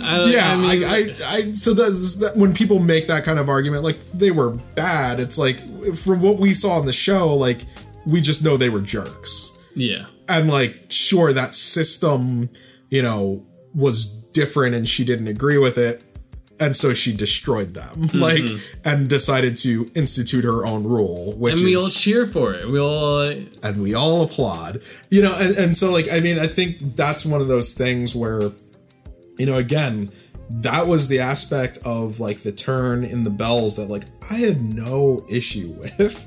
And so it's like, I don't know. It was like one of those things that was really interesting to me watching the response, because it's like, yeah, I didn't agree with all of the decisions that were made from a writing perspective. I thought certain things went on. Like, I thought the destruction of King's Landing went on way too long in terms of, actual showtime, and, why was, we talked a little about the whole Arya and the Hound thing, and like, there was a part of me that's like, why am I just following Arya around these streets? Like, yes, I get that it's to kind of put that fear of death back into her, which is important, but I don't know if it needed to be done this way, because essentially when we see her in the very next episode, it may as well have not have happened, or at least that's what it feels like. And so it's like there are certain decisions that were made where I'm just like, is this just a convenience? Is this necessary? As much as I have been rooting for Clegane Bowl, I haven't talked to you about Clegane Bowl. Now I come to think of it, I don't know how you feel about it. How do you feel about Clegane Bowl? I thought it was fine. Like, for me, it was fine. No. For me, like, that was never a big deal. I know a lot of people made that out to be, I think, bigger than it was. Like, I figured it would probably happen sooner or later, but it wasn't like that important to me. The Mountain, like, isn't really a very important character in my opinion, and it's like I thought it was like a fun shot. I thought it was entertaining, and that's just kind of like I thought it was entertaining. Like, yeah, I just like on the Hound for a second, because like there's a part of me that actually, not going to tell George how to write these books, but there's a part of me that would actually be fine if the Hound was allowed to stay dead. Like, I know there's like all those hints of him being the because he's like technically gone in the books. Because there's like the Gravedigger, and there's the speculation that like he might be the Hound, and I'm like, I'd be cool if he wasn't. If he was just dead. If he's just dead, like, because like the thing is, like, he doesn't really serve a purpose in this show other than for that moment with Arya. Like, literally, he serves no, like, since coming back, like, you don't need him for any of the stuff that he does, and so like there's that part of me that like wonders, like, does he, like, in the books, does he need to come back? But that's neither here nor there. You could like argue that his character arc ends like after defending Brienne. Like he defends Arya from a person who he sees as an enemy, as someone who's there to like kill, kidnap, whatever to Arya, and he like fights like his heart out, and he loses. And like he has a typical response to like kill me, and then Yeah. Arya doesn't. And I think that's the other thing. So, like, going back to the Battle of Winterfell, or technically it was the episode before that. What was that episode called? Episode 2, when Arya and the Hound have that moment on the battlement, and, you know, she asks him, like, have you ever fought for anything besides yourself? And he says, I fought for you, didn't I? You know, and it's like, have him die in the Battle of Winterfell. Like, I mean, like, take Clegane Bowl away from the fans. Because it's like, as a comic book fan, like, you know, I gushed about Endgame for hours, and, like, there's a certain level of fan service that I really like. Game of Thrones is not something where we need that kind of fan service. At least in my opinion. In your opinion, because I think a lot of people would argue with you on that point. I know a lot of, like, trust me, like, I've been following YouTubers for essentially years at this point who are like, Clegane Bowl, it's gonna happen, we're really excited about it. And it's like, yeah, it was one of my favorite shots from this, or, you know, compositions from this entire season. You know, Sandor walking up the steps with the mountain just standing there, you know, ceiling ripped out, dragon flying by, breathing fire. Love it. Looks great.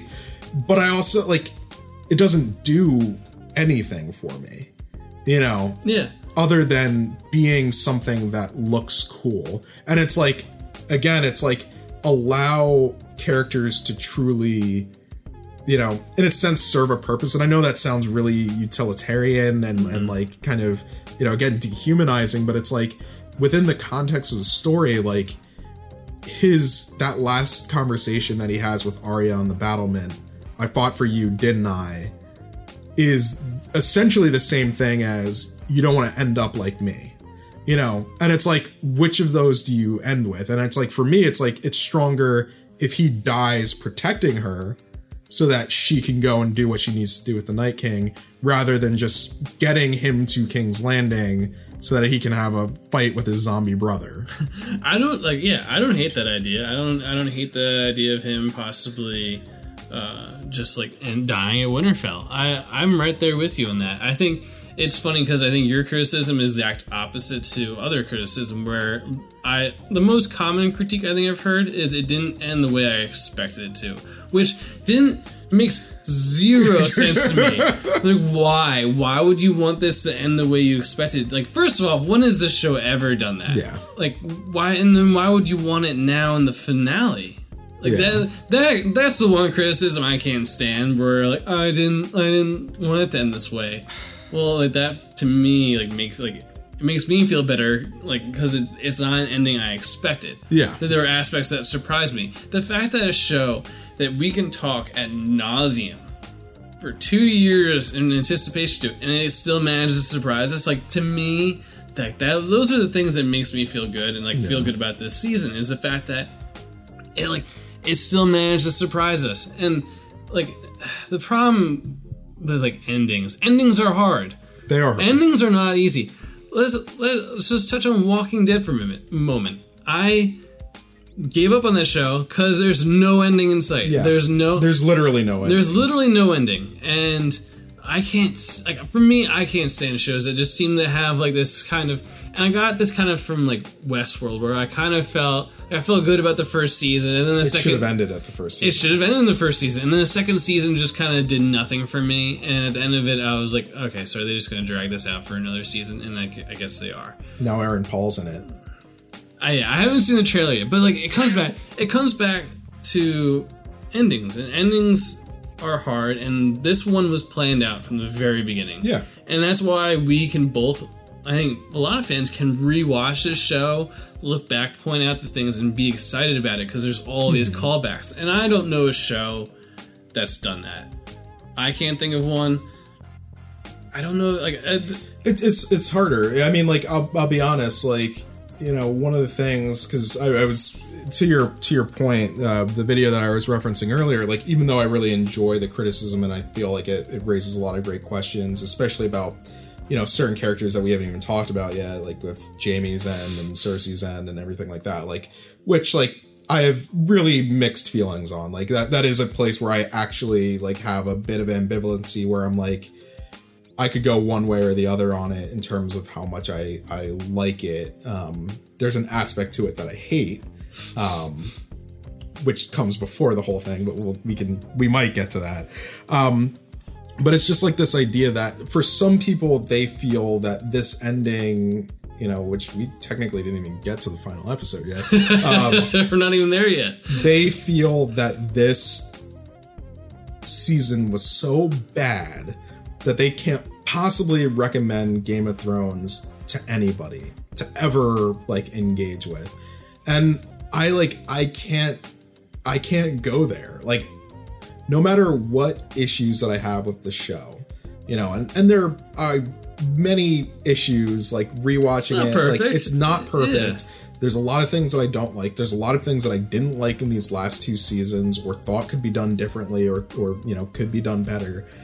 But I thought overall it was an enjoyable ride. And, you know, my mom sent me a text the other day that was just like, you know, they didn't know how to end it. And it's like, I do to an extent agree with that. Again, it's like, you know, we know what the ending was going to be. They didn't know how to get there. Yeah, it was like a little bit like in between the end and like the middle end. But there's that piece where I'm like, I'm not going to tell anybody not to try to watch the show, you know, and I'm not going to necessarily warn people, hey, the ending may not be what you want it to be, you know, because it's a great ride to go on. It's an interesting ride with relatively fun characters. You know, a lot happens. There's spectacle, there's drama, there's intrigue, there's all the stuff that you want. And it's like, just because maybe, you know, and I'll include myself in the group that maybe sees the ending as falling a little bit short of, you know, how we wanted the final seasons of the show to go. I'm not going to tell anybody not to watch this, you know, or not to give it a try. I'd be very curious, like maybe like a year from now, when like everything's kind of quieted down, to like talk to somebody who then like after a year decides to watch it all. Like, there's a divide. There's a couple of divides between fans. There's, you know, book fans, people who read the books, talk about theories.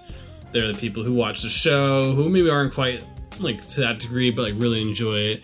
And then you have people like my girlfriend, who I dragged into like watching it like right up like before season 8, and where like those fans, they didn't really have any time to wait. There wasn't as much build up. Yeah. For me and you, we're always going to have that special feeling where we waited, the anticipation for those years. So I think people might end up viewing season 7, season 8 a little bit. I'm curious if to them it won't feel as rushed because it is a little bit more consecutive. Yeah. But that's just like, I'm just curious about that. I mean, it'd be nice to have that conversation one day if there's anybody out there who hasn't had it been spoiled for them yet. Yeah, no, I'd be really, really interested. I don't know if they exist, but they might. Well, because I mean, like, I feel like they would have had to have muted everything, because like there was today's only Tuesday. I'm like, the episode just aired on Sunday night, and I think by like Monday afternoon I was already seeing stuff that like had like full, like, I'm on Twitter, so like there's full on spoilers throughout the entire show, like expected. Like, if you're on Twitter, I know some people don't like it, but like that's the world that you're in. That's how it works. Yeah. And that's how it's always worked. Especially with TV. Like, it's people talking about it live, because if they use the hashtag, they know other people who are watching it live will comment back. Like, that's just how it works. Facebook, understandably different. It works people use it in a very different way. But like getting to like Monday afternoon and seeing like straight up like images from the episode, like, and not just like trailer images, but like this thing happened images, and I'm just like some people might not have a chance yet, and like, great, you know, New York Times or whoever it was, like, you literally just put this as the image for this article shared on Facebook.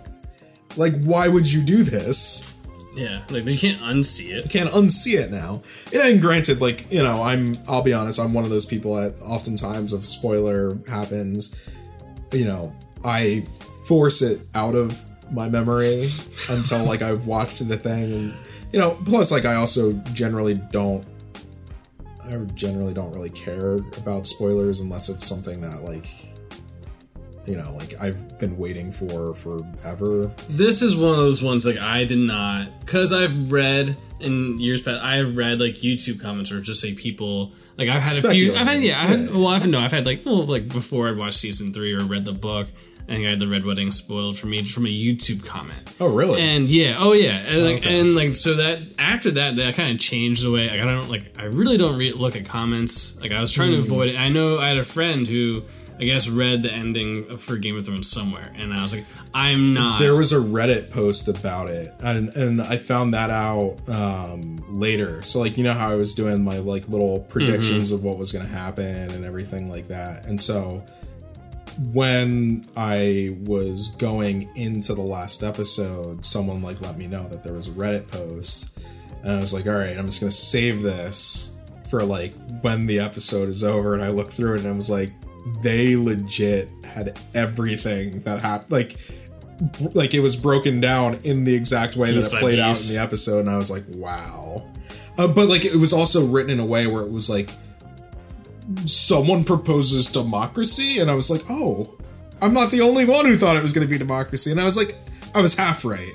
Like they're gonna do it. I mean, the thing is, it's like they voted. Like, I mean, and that was really what I was going for. I was like, representative democracy. Like the representatives from all of these areas chose the next ruler. Like, I mean, it's only the elite of the elite who can vote, but yeah, sure, it's like the 1% of 1%, but yeah. But it's I mean, that's kind of how the electoral college works. It's like a little bit better. Like it's like move the needle slightly. Like broke the wheel. Democracy. Yes, turned the wheel. Turn the wheel. But yeah, I mean, like it's something that's really interesting about it, and I mean, I think that like kind of gets back to like the show as a whole, because I mean, for me, like the whole thing was like, all right, I have to be home at this time to watch the show.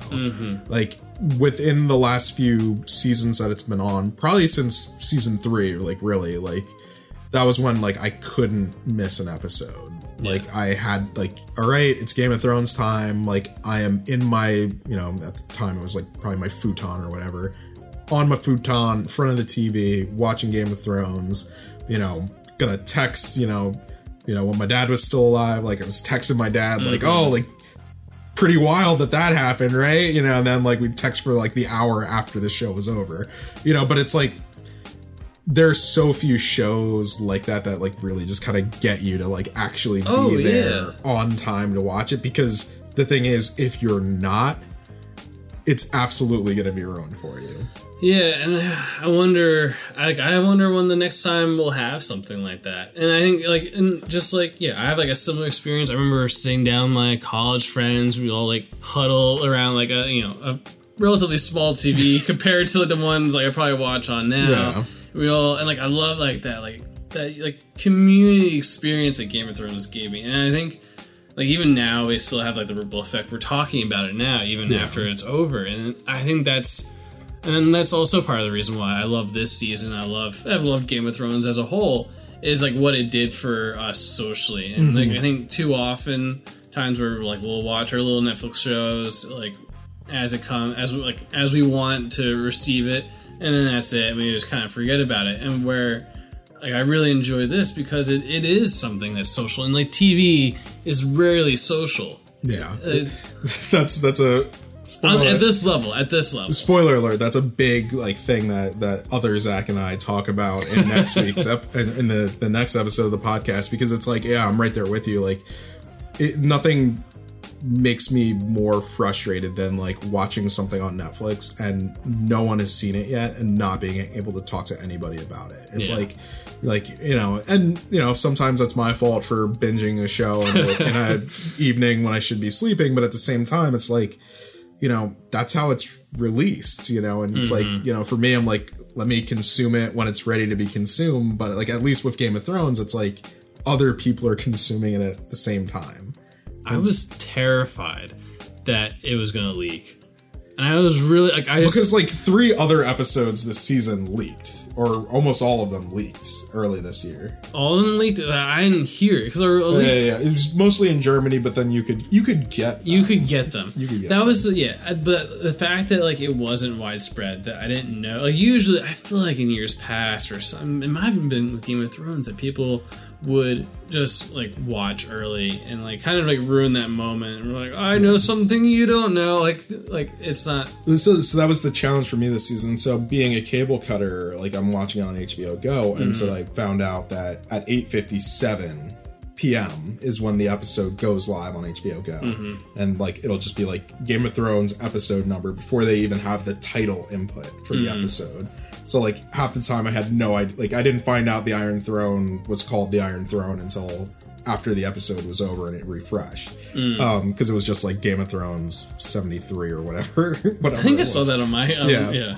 And so it's like, you know, I'm watching it 3 minutes ahead, but I'm also on Twitter, and I'm like, oh, crap. Like, I'm watching these episodes. I'm seeing everything 3 minutes before everybody else has a chance to react to it. Or, in some cases, because not everybody starts at the same time, some people would be like 5 or 10 minutes behind where I had just seen something. And so it's like, if you're doing that, you need to just like understand where you are and not look at social media. Yeah.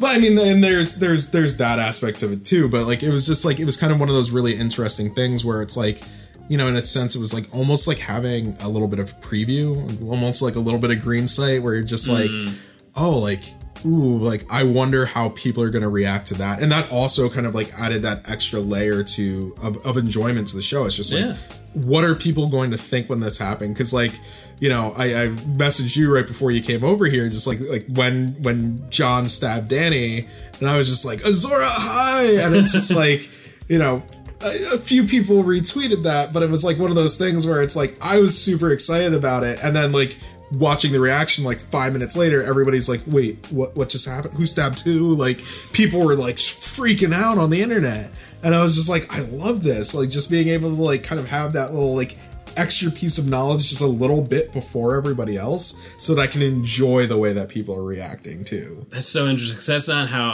I'm very like zoned in, like it's all quiet, like, and like I'm in my space, and then I go on social media after, and then I see like the reactions. But that's just how I watch the show. But it's really like, that's really interesting. Like, well, I mean, you have that dynamic. I mean, look at my setup. Like, you understand. Like, I know, I get it. It's just my life. I get it, man. But yeah, I mean, like, yeah, I mean, it's tough because, you know, we're gonna just backtrack a little bit.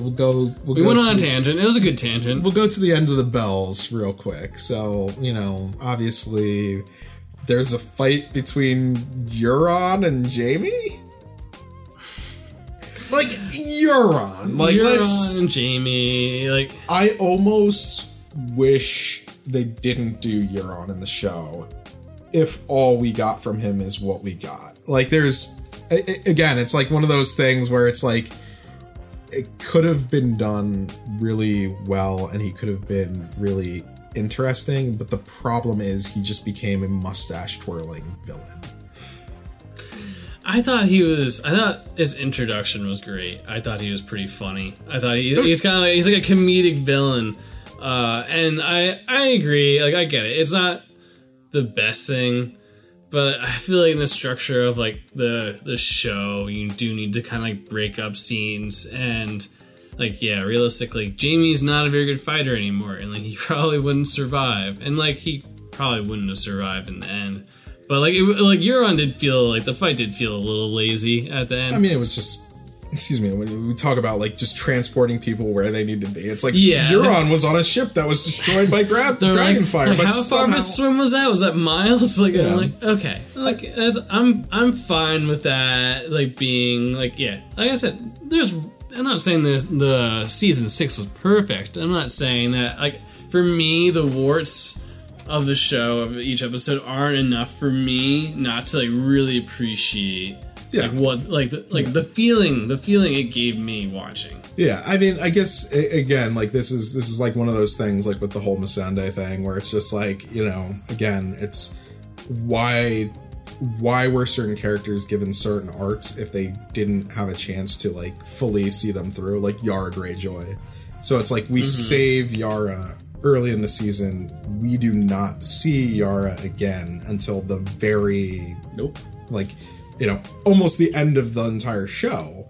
And so it's like there's that part of me that's like, you know, all right, you know, part of this was her uncle coming back, taking control of her homeland, and we know she's going to go and fight and get it back, but there's no other interaction between her and this character who once defeated her and captured her, and like, you know, and so like there are those pieces of it where, you know, it might feel like nitpicks, but it's also like one of those things where it's just like, you know, from individual character stories, because, you know, again, that kind of idea that like Game of Thrones has always been this story with all of these different characters and like wanting to get like wringing everything we could out of their experiences until they're not needed anymore. Like it felt like kind of a waste of time, because it's like we don't need to. Theon can save her off screen then. You know what I mean? I think that's more about Theon's arc. I mean, it is. Yeah. It is. But it's like, you know, just show me something. Show me like one scene of like, here's like a second cut of, you know, Yara's leading her men to take back the Iron Isles. Like, that's all I need to see. Just a little bit more, you know, because otherwise it's just like, why was she here? You know, why do we care about her? Why was this necessary, kind of thing? And that's like, again, like ultimately like part of that that ambivalent feeling that I have with this season is like, there are aspects I like, you know, there's a lot of stuff that I thought was handled well or enjoyed watching, but then there's those pieces for me where it's like, yeah, if we had like an extra season or two, like this would have been fleshed out, it would have ended perfectly, this character, you know, could have had their moment and been done. You know, the Night King being defeated could have been the end of one season. The war with Cersei and everything leading to the end could have been another season. Like, there's a lot of stuff like that where I'm just like, could we have kind of had those characters like actually work their pathing out in a way that kind of, because like even again, like just receding back to the very beginning of the episode where, you know, Rhaegal gets shot down. It's like, all right, we're saying bye to Sam and Gilly. Guess we'll see them at the end. We're saying bye to Tormund and go. Like, they're just gone. Yeah. Like, the story doesn't need them anymore. No. Like, and I mean, like, technically speaking, like, yeah, there's a nice moment with Tormund and Ghost at the end, but, like, did we even really need to see them there? No, not really. I mean, I think we need to kind of remember also, like, the Game of Thrones, and from the book perspective, it's told from like a tier of characters. Yeah. Not every character has their first person point of view, kind of, and you can kind of see it in the way that Game of Thrones is shot, where they kind of they really focus on one singular character, and like that's supposed to be like their point of view. Like you're seeing it from like when Jon tells Dany like about like who he really is. The shot's focused on her, and it's fun because it's all about her reaction and her, because that's the more interesting point of view, is how she reacts to it. It's all about that. So I think I don't have a problem with like not seeing any more Yara, because to me she always felt like a side character to Theon's story. Yeah. Well, and that's kind of my point. Like it's the, because again, it gets back to like what's included from the books, what's not, and it's like what is ultimately necessary for the story that we're telling, you know. And I kind of find myself asking, like, did we even need her? You know, if this was like, if it was going to be set up in this way where it's like, this is a character who has allied herself with Dany and she's an essential part of her military strategy now, but now she's just completely off the table, you know? Or does recapturing the Iron Isle, like, play into the strategy? It's just stuff like that. And again, like, I know it's, like, kind of that, like, pulling at threads kind of thing, but it's like, when I watch something like Game of Thrones, those are the things that I'm paying attention to, because that's what this world has led me to pay attention to. Because it is oftentimes the smaller things that we kind of ignore or push to the back of our minds that do end up being kind of important. And that kind of gets me to like one of the issues that I also kind of had with this season, and it's specifically with Bran. You know, because Jaime and Cersei dying together, again, like, sure, I get it. People wanted retribution. They wanted Cersei to die by someone's hand. They wanted Jaime to kill her. I thought Jaime might kill her too. Like, you know, thought it would be cool to have Queenslayer, you know, but based on the way the episode was going, like, he didn't need to kill her. She was not the enemy. Like, I mean, that was pretty clear in that episode. So fine, like, no problem. Like, rubble falling on people, not the most interesting way to go, but like, I get it. There's like some symbolism that you can kind of tie into it. Yeah, like, I get it. I definitely, like, I understand. And, you know, it makes for a great shot in the next episode.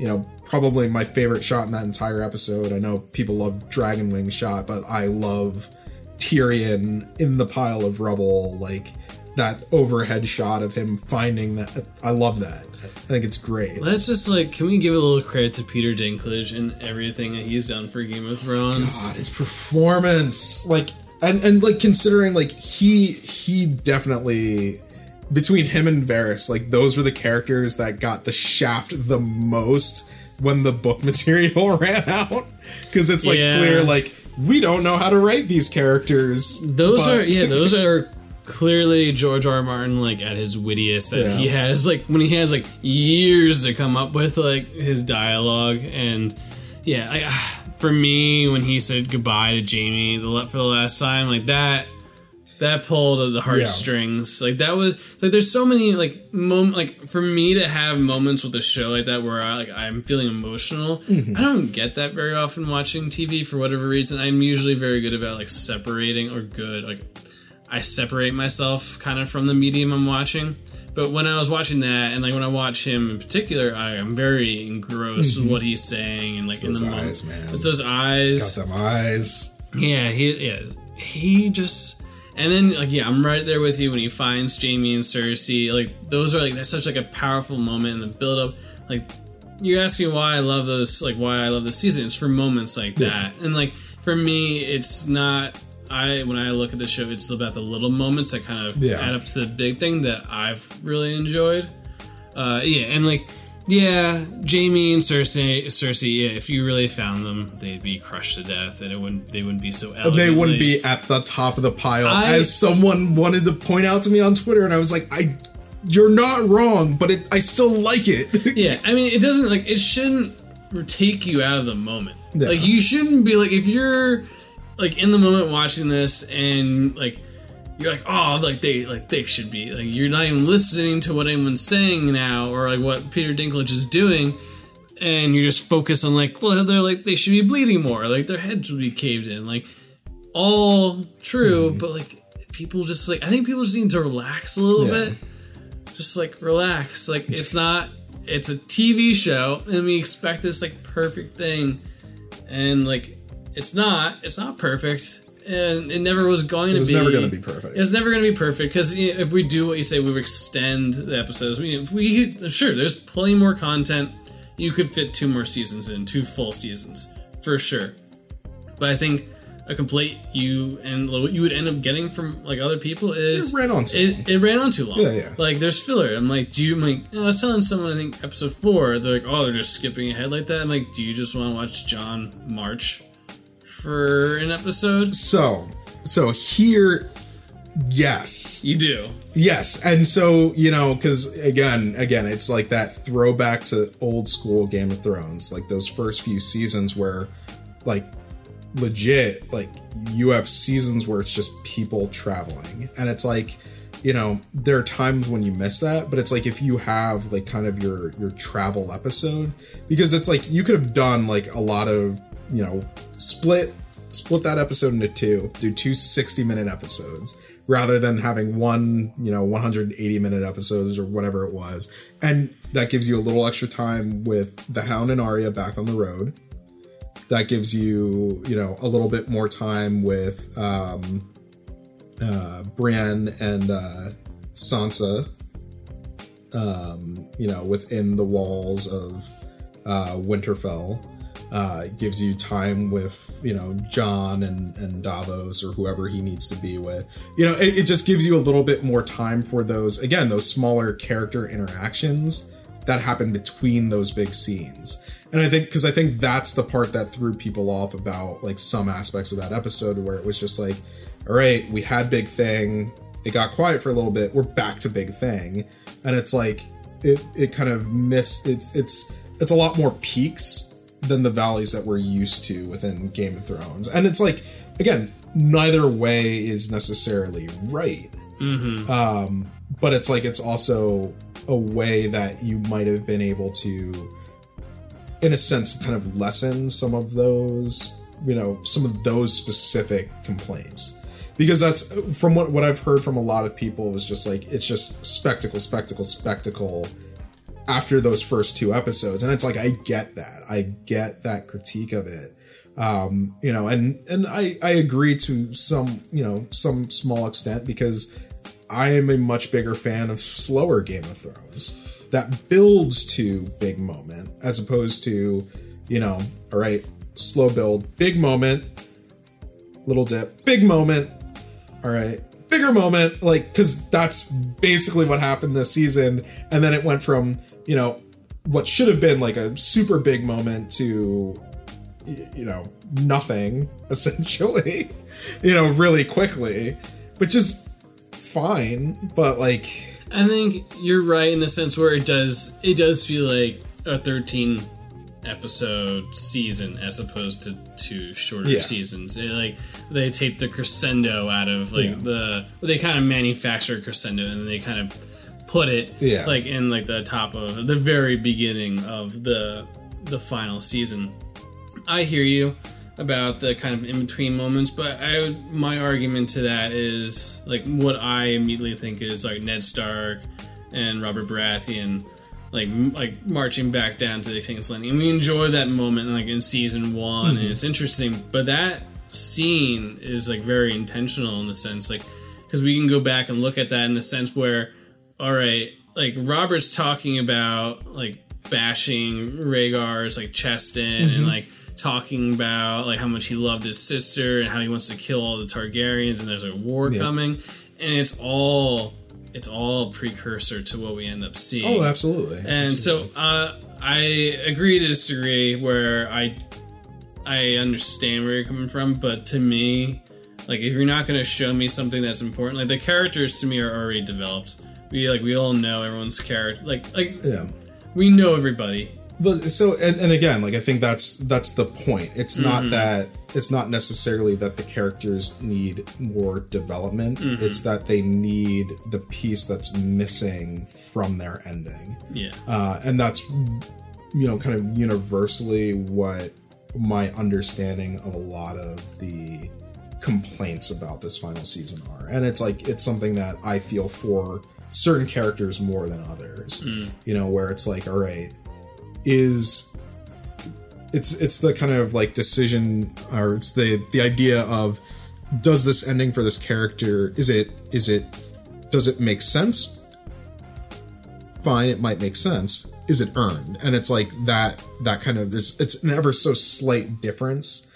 And I think that's what some people are feeling. Like, Arya's ending in this series doesn't feel earned.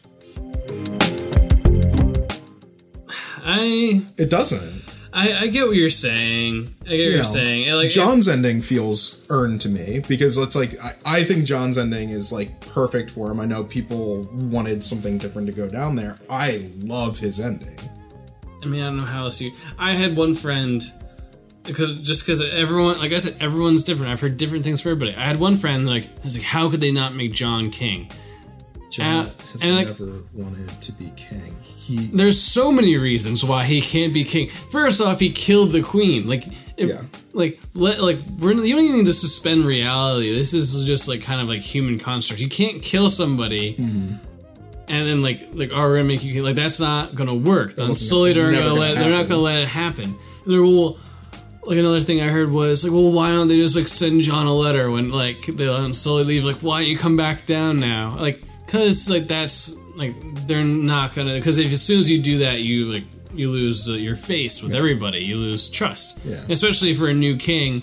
Bran be like, oh, forget about that first order. I was just kidding. I was just lying the whole time. You can't do that. I mean, so like that's my problem with the people who have a problem, is that everyone seems to have an opinion about it, and there's no consensus. So the vast majority of complaints, there's no consensus. Yeah. I love Jon's ending. I had no problem with Jon's ending. I love Jon's ending. I said it like before the finale. I was like, Jon just belongs in the North. He belongs in the North. He's got the real North in him.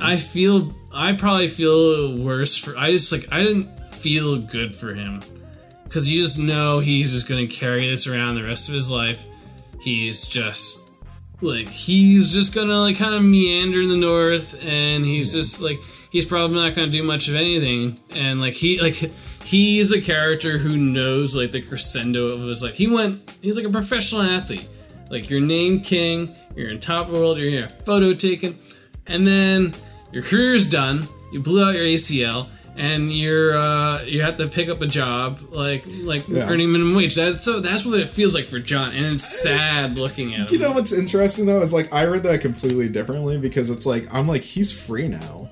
He's free. Like, he is literally free, and like, because the thing is, it's like he never cared about titles. He never cared about leading or ruling. He just was good at it, and lucked his way into it. He wanted to kind of have that adventure and experience of being out there, and that was what was thrilling to him. And now he just gets to live that forever. He's with two of his best friends. He's the most Frodo character.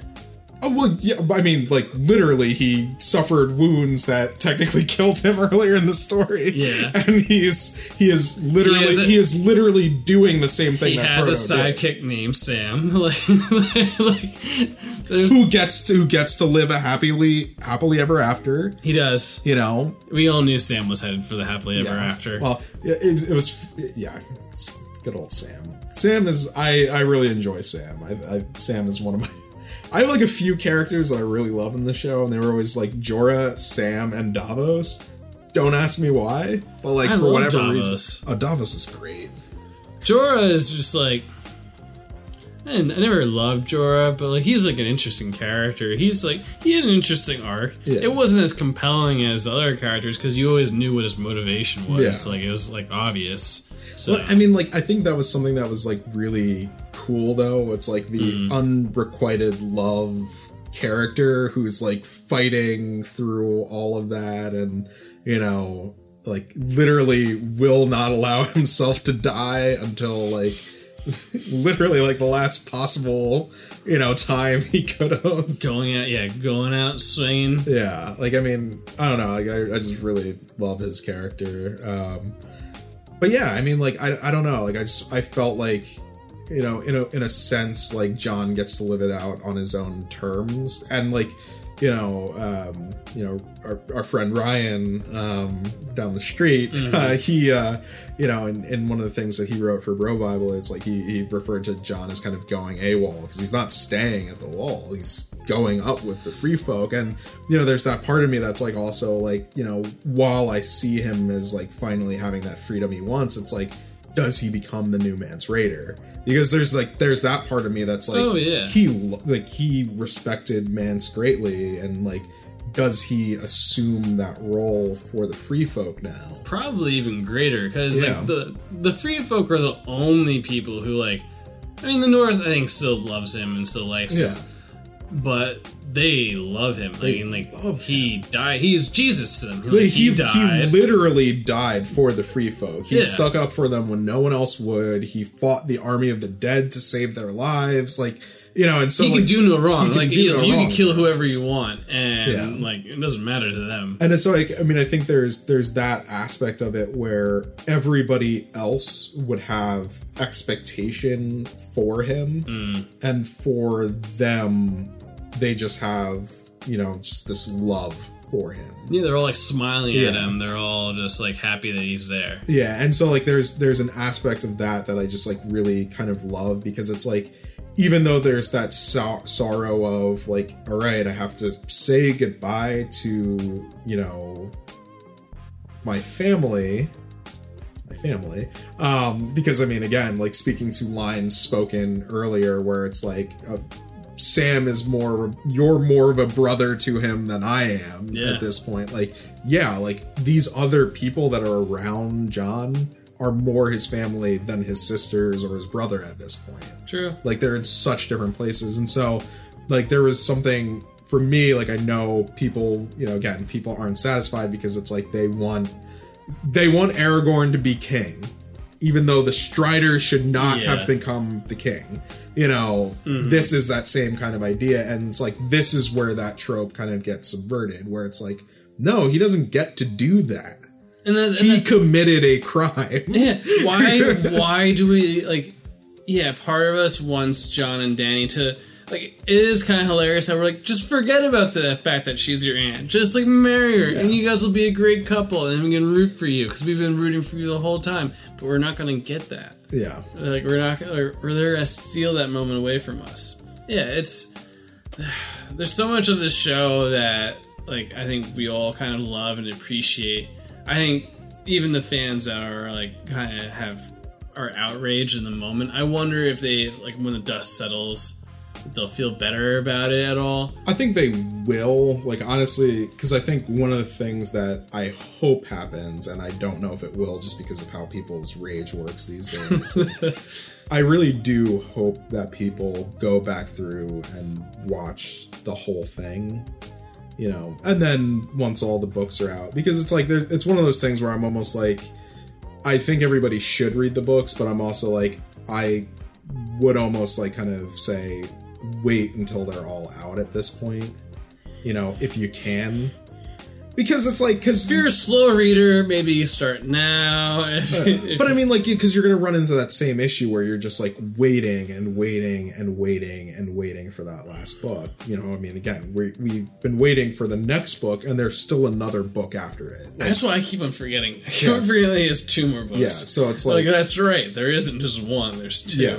Yeah, and, one, that was the other thing we didn't talk about. I feel like a missed opportunity. Like, I fully expected the final episode to be named A Dream of Spring, and I was super disappointed when I found out it was called The Iron Throne. Because it's like, especially when you show, like, the sprig of grass coming out of the snow, it's like, it's right there. I missed it the first time I watched it. The second time I watched the episode, I noticed it. I'm like, how did I miss this? Start the shot there. Again, especially like when you're gonna throw in stuff like Sam saying like, oh, this is the new book, A Song of Fire and Ice. I helped come up with the title. Wink, wink. Like, I know that pissed people off. I mean, like, it's a callback to The Hobbit. Yeah, I knew it was coming. Like, I think we talked about it. We talked about it, but the thing is, when we talked about it, because I think we kind of got really excited about the whole idea of doing like a flash forward and like George R.R. playing an old version of Sam who's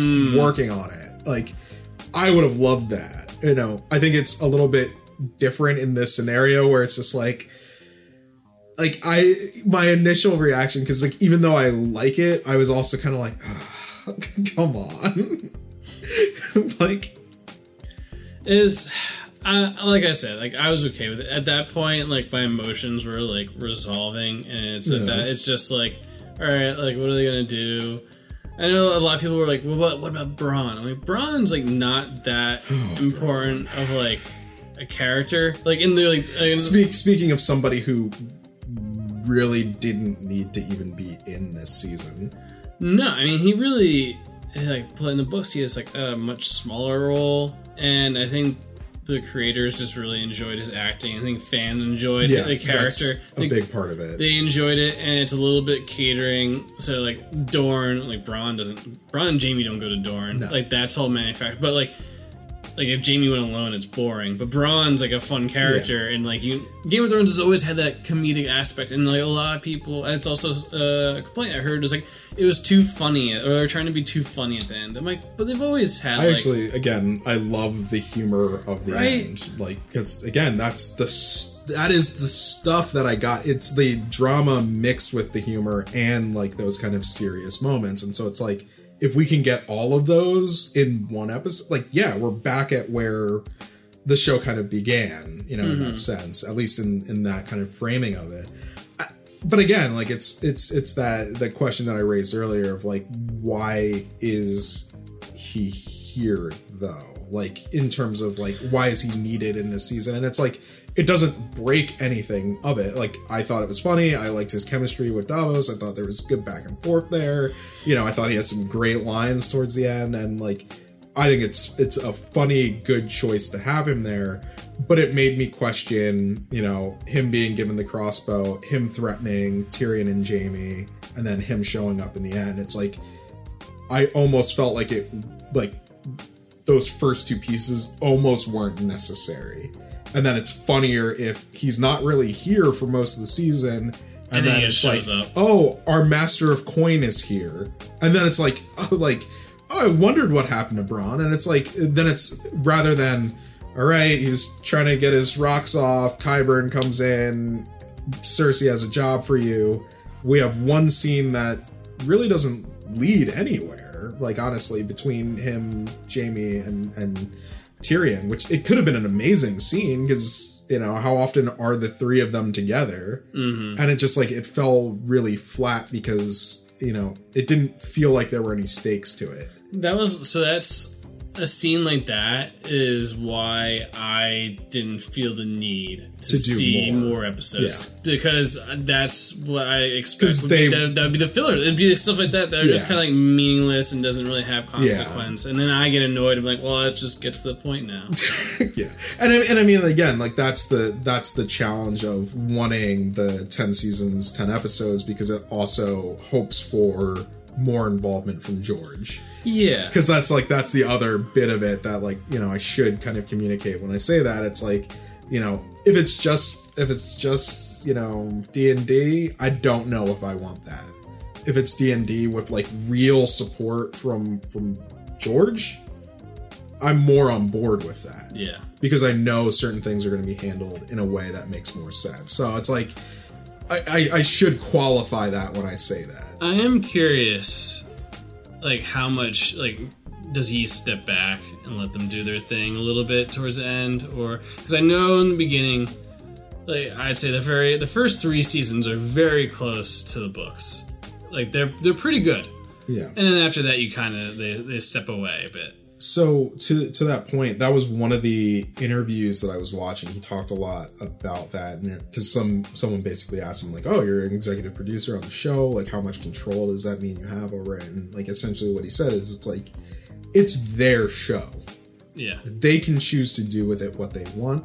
I gave them my input, my pieces, they go from there. And so it's like, I get that, and that's how he's approach the show. And so, you know, when we say like they're two different things, it's the book and it's the show, like they really are, you know, because this is D&D's thing. This isn't necessarily George's thing, because, you know, again, characters are different, scenes are different. Like, you know, there's an entire thing of him online talking about Littlefinger and how Littlefinger in the book is technically a different character than what we get in the show. You know, because show Littlefinger is super slimy and slithery and no one trusts him, where book Littlefinger is a little bit more friendly. Everybody kind of trusts him. Everybody's in bed with him, even though no one can trust him. Yeah. You know, and so it's just like that characterization is somewhat different, even though it's very similar. It changes. It definitely changes. I feel like in the beginning, like, I don't know when exactly the transition, like, it starts to transition to more like a more slimy character. Probably, see, probably when like a big deviation applies. Like Sansa never goes to Winterfell, which like to me at the time felt like a weird. I understood why the D&D did it. They decided like, all right, you gotta consolidate characters and timelines. I get it. I wasn't thrilled at the time. And like that's one thing I think like the book does differently. And I think that it didn't make sense to me. Yeah. I'm like, why does Littlefinger think this is a good idea? Like why wouldn't like Sansa would probably kill herself if like the real character like she's like, oh, you're gonna make me marry the person who's responsible for killing my brother? Like no, absolutely not. Yeah, so that was like little complaints. I mean overall, still enjoy everything. But talk about Bran.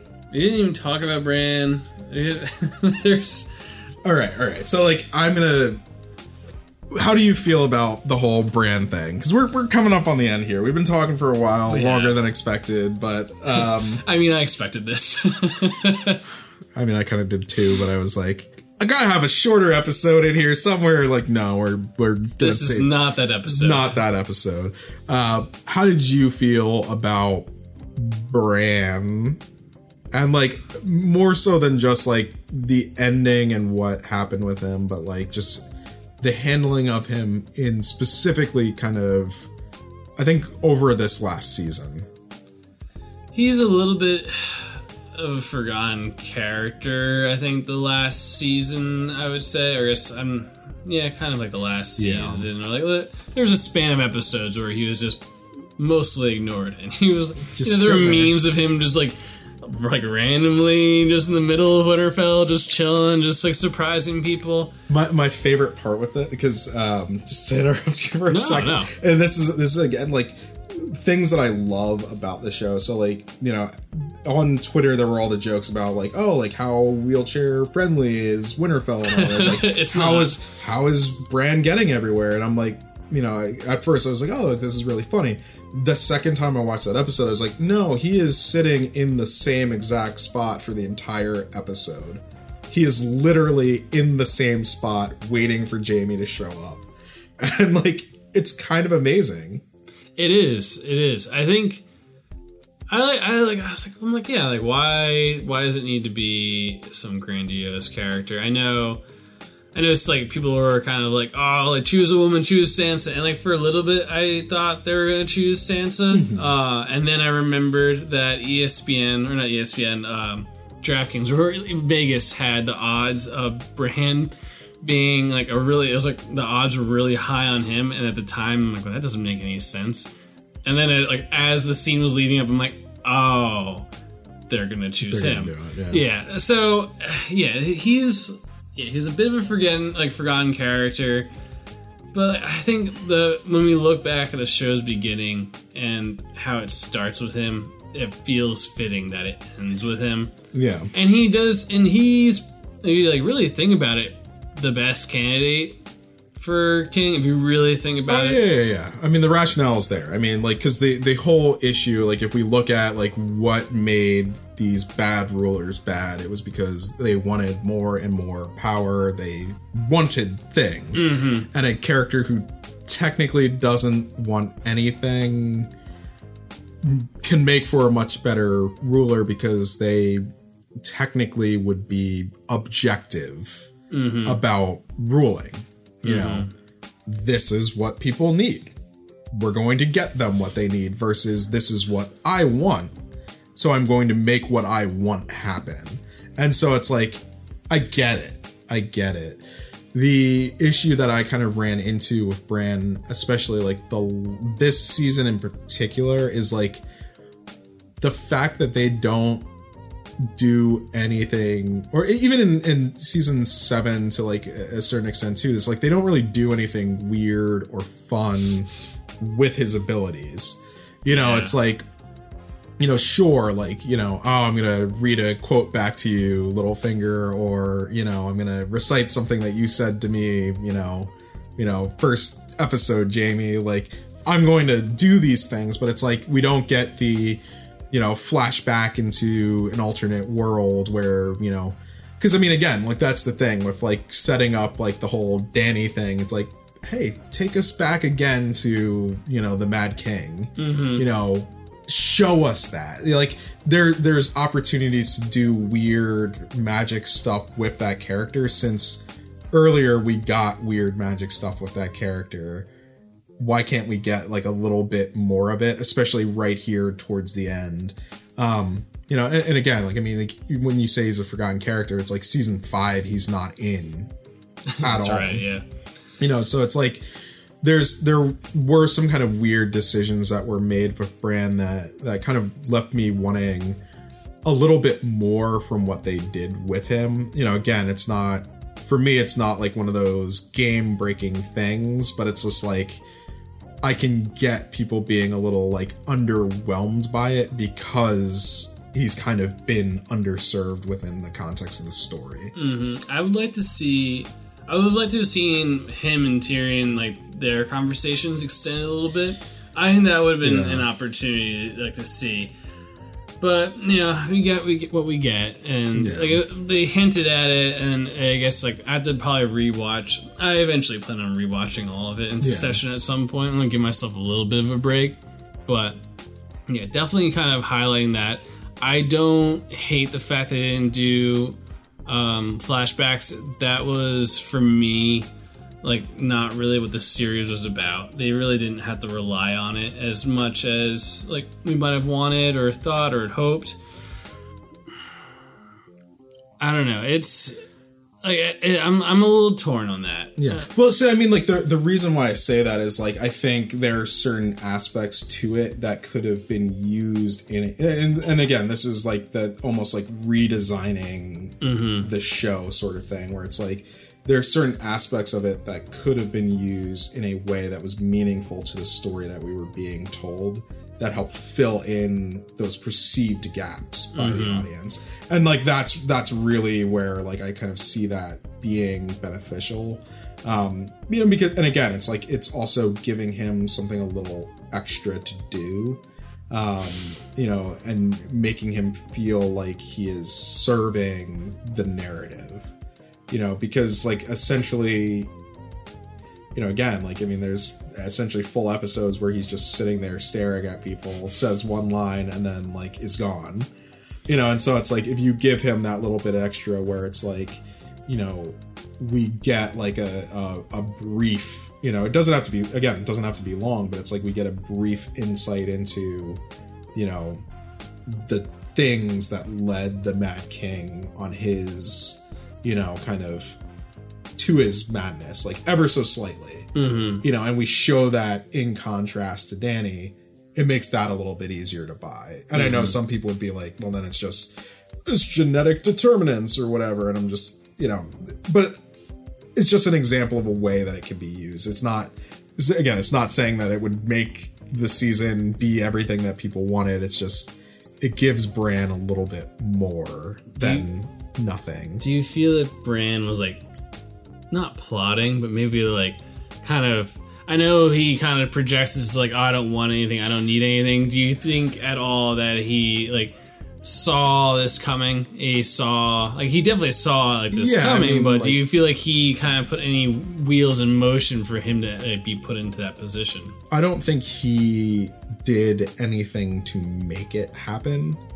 You know, it's one of those things where, you know, again, like when we go back and rewatch the entire series and we watch that, you know, those minor, you know, but wholly interesting interactions between Tyrion and Bran at the very beginning of the show, we're going to have that realization like, oh, that like one thing that so-and-so said to so-and-so resonated. 'Cause I mean, like, you know, there's, again, like first couple of episodes, it's just Bran staring at Tyrion and they don't really interact, but he's staring at Tyrion the entire time, you know, as if he knows that, you know, because again, like, I mean, like, let's talk about who won the Game of Thrones real quick. Like, Tyrion won the Game of Thrones. Like, Bran may be king, but he's a figurehead. Tyrion is the one who holds all the power. The hand holds all the power. We learned this from Tywin Lannister. You know, and so Tyrion has won the Game of Thrones. And that's, you know, that's the thing. Bran knows that Tyrion is a good man, you know, despite everything that he tried to do to dissuade people from believing that he was good. Bran knows this. Yeah. And that he's just waiting for it. He's waiting for Tyrion to assume the role that he was born to have, you know, from having worked in the sewers and knowing, you know, what the people need to be healthy. Bran's seen it all. You know, he knows everything that he needs to know about Tyrion. He knows about his pain. He knows about, like, the good that he wants to see done for the world. He knows how he tried to reason with Dany before. He tried to do what was best and placate everybody to make sure that things worked out. And that's a lot of it. Like, I don't think it has anything to do with Bran being king. You know, Bran being king was just the vehicle that was needed for Tyrion to be in charge. And I think that's a big part of it. You know, because, like, again, like, just rewatching those scenes, it's like Bran is looking at Tyrion like, well, your punishment is to fix all those things that you messed up. That's kind of a king's job. Yeah. Yeah, you're right. I like that perspective. I haven't really it's funny you said I hadn't really thought about who won the Game of Thrones. I kind of felt like everybody lost a little bit. I don't think there really is a winner. Yeah. But I like that. I like that kind of like looking at it in the vein that like Tyrion was like the one who kind of came out on top, and at the end like he didn't really want it either after like all the struggle he had went through. But yeah, I like that. Yeah. All right. I think that's a good place to end our conversation on Game of Thrones. 2 hours, 35 minutes. That's pretty good. So, Zach, before you go, tell people where they can find you. You can find me at zmanning91 on Instagram. I believe that's my Instagram handle. Should have double checked that. Or ZacharyManning.com. You can contact me through there either if you guys ever need a graphic designer or art director for any of your needs. All right. Thanks for joining me, Zach. Thanks, Larry. And I'll be right back, fam.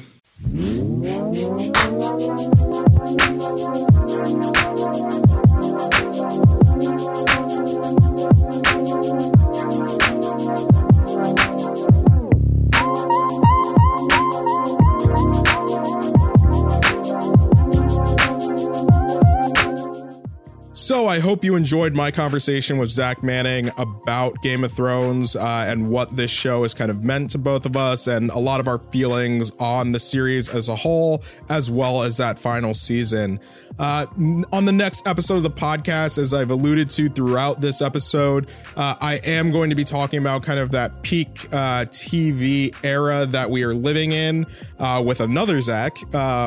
And we're really going to kind of pick up where some of the threads of this episode left us, you know, really talking about, you know, kind of the idea of, can there be another Game of Thrones in the current TV landscape that we have, as well as what does the way that media is produced and consumed now mean for the way that we interact with one another when it comes to enjoying television properties. So I hope you enjoyed this episode. And, you know, as always, definitely leave a review.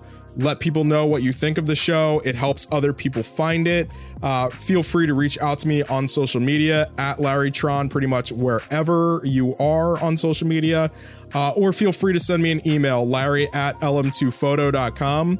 If you're interested in being a guest on a future episode and you have an idea for a topic that we can talk about, definitely hit me up. I'm always looking for new people to talk to. We're also going to be trying a few different things in the coming weeks. So as you know, we're gearing up for the summer movie season. Technically, it started already. And so I'm going to be starting to get back into a little series that I had originally started on Instagram TV called Monday at the Movies. We're going to be shifting it a bit, and it's going to be all audio. But that's something that you might start to see pop up in your feed in the future. And those episodes are going to be much more kind of centered around reviewing a few movies that are kind of out right now, whether they're in theaters or on Netflix. And I may also include some television series that, you know, are kind of out in streaming form that you can kind of watch the entire thing of in one shot. So As always, I hope you enjoyed this episode of Stay Watching. Can't wait to talk to you again next week. And again, next episode is going to be all about the peak TV era. As always, stay watching, fam. Peace.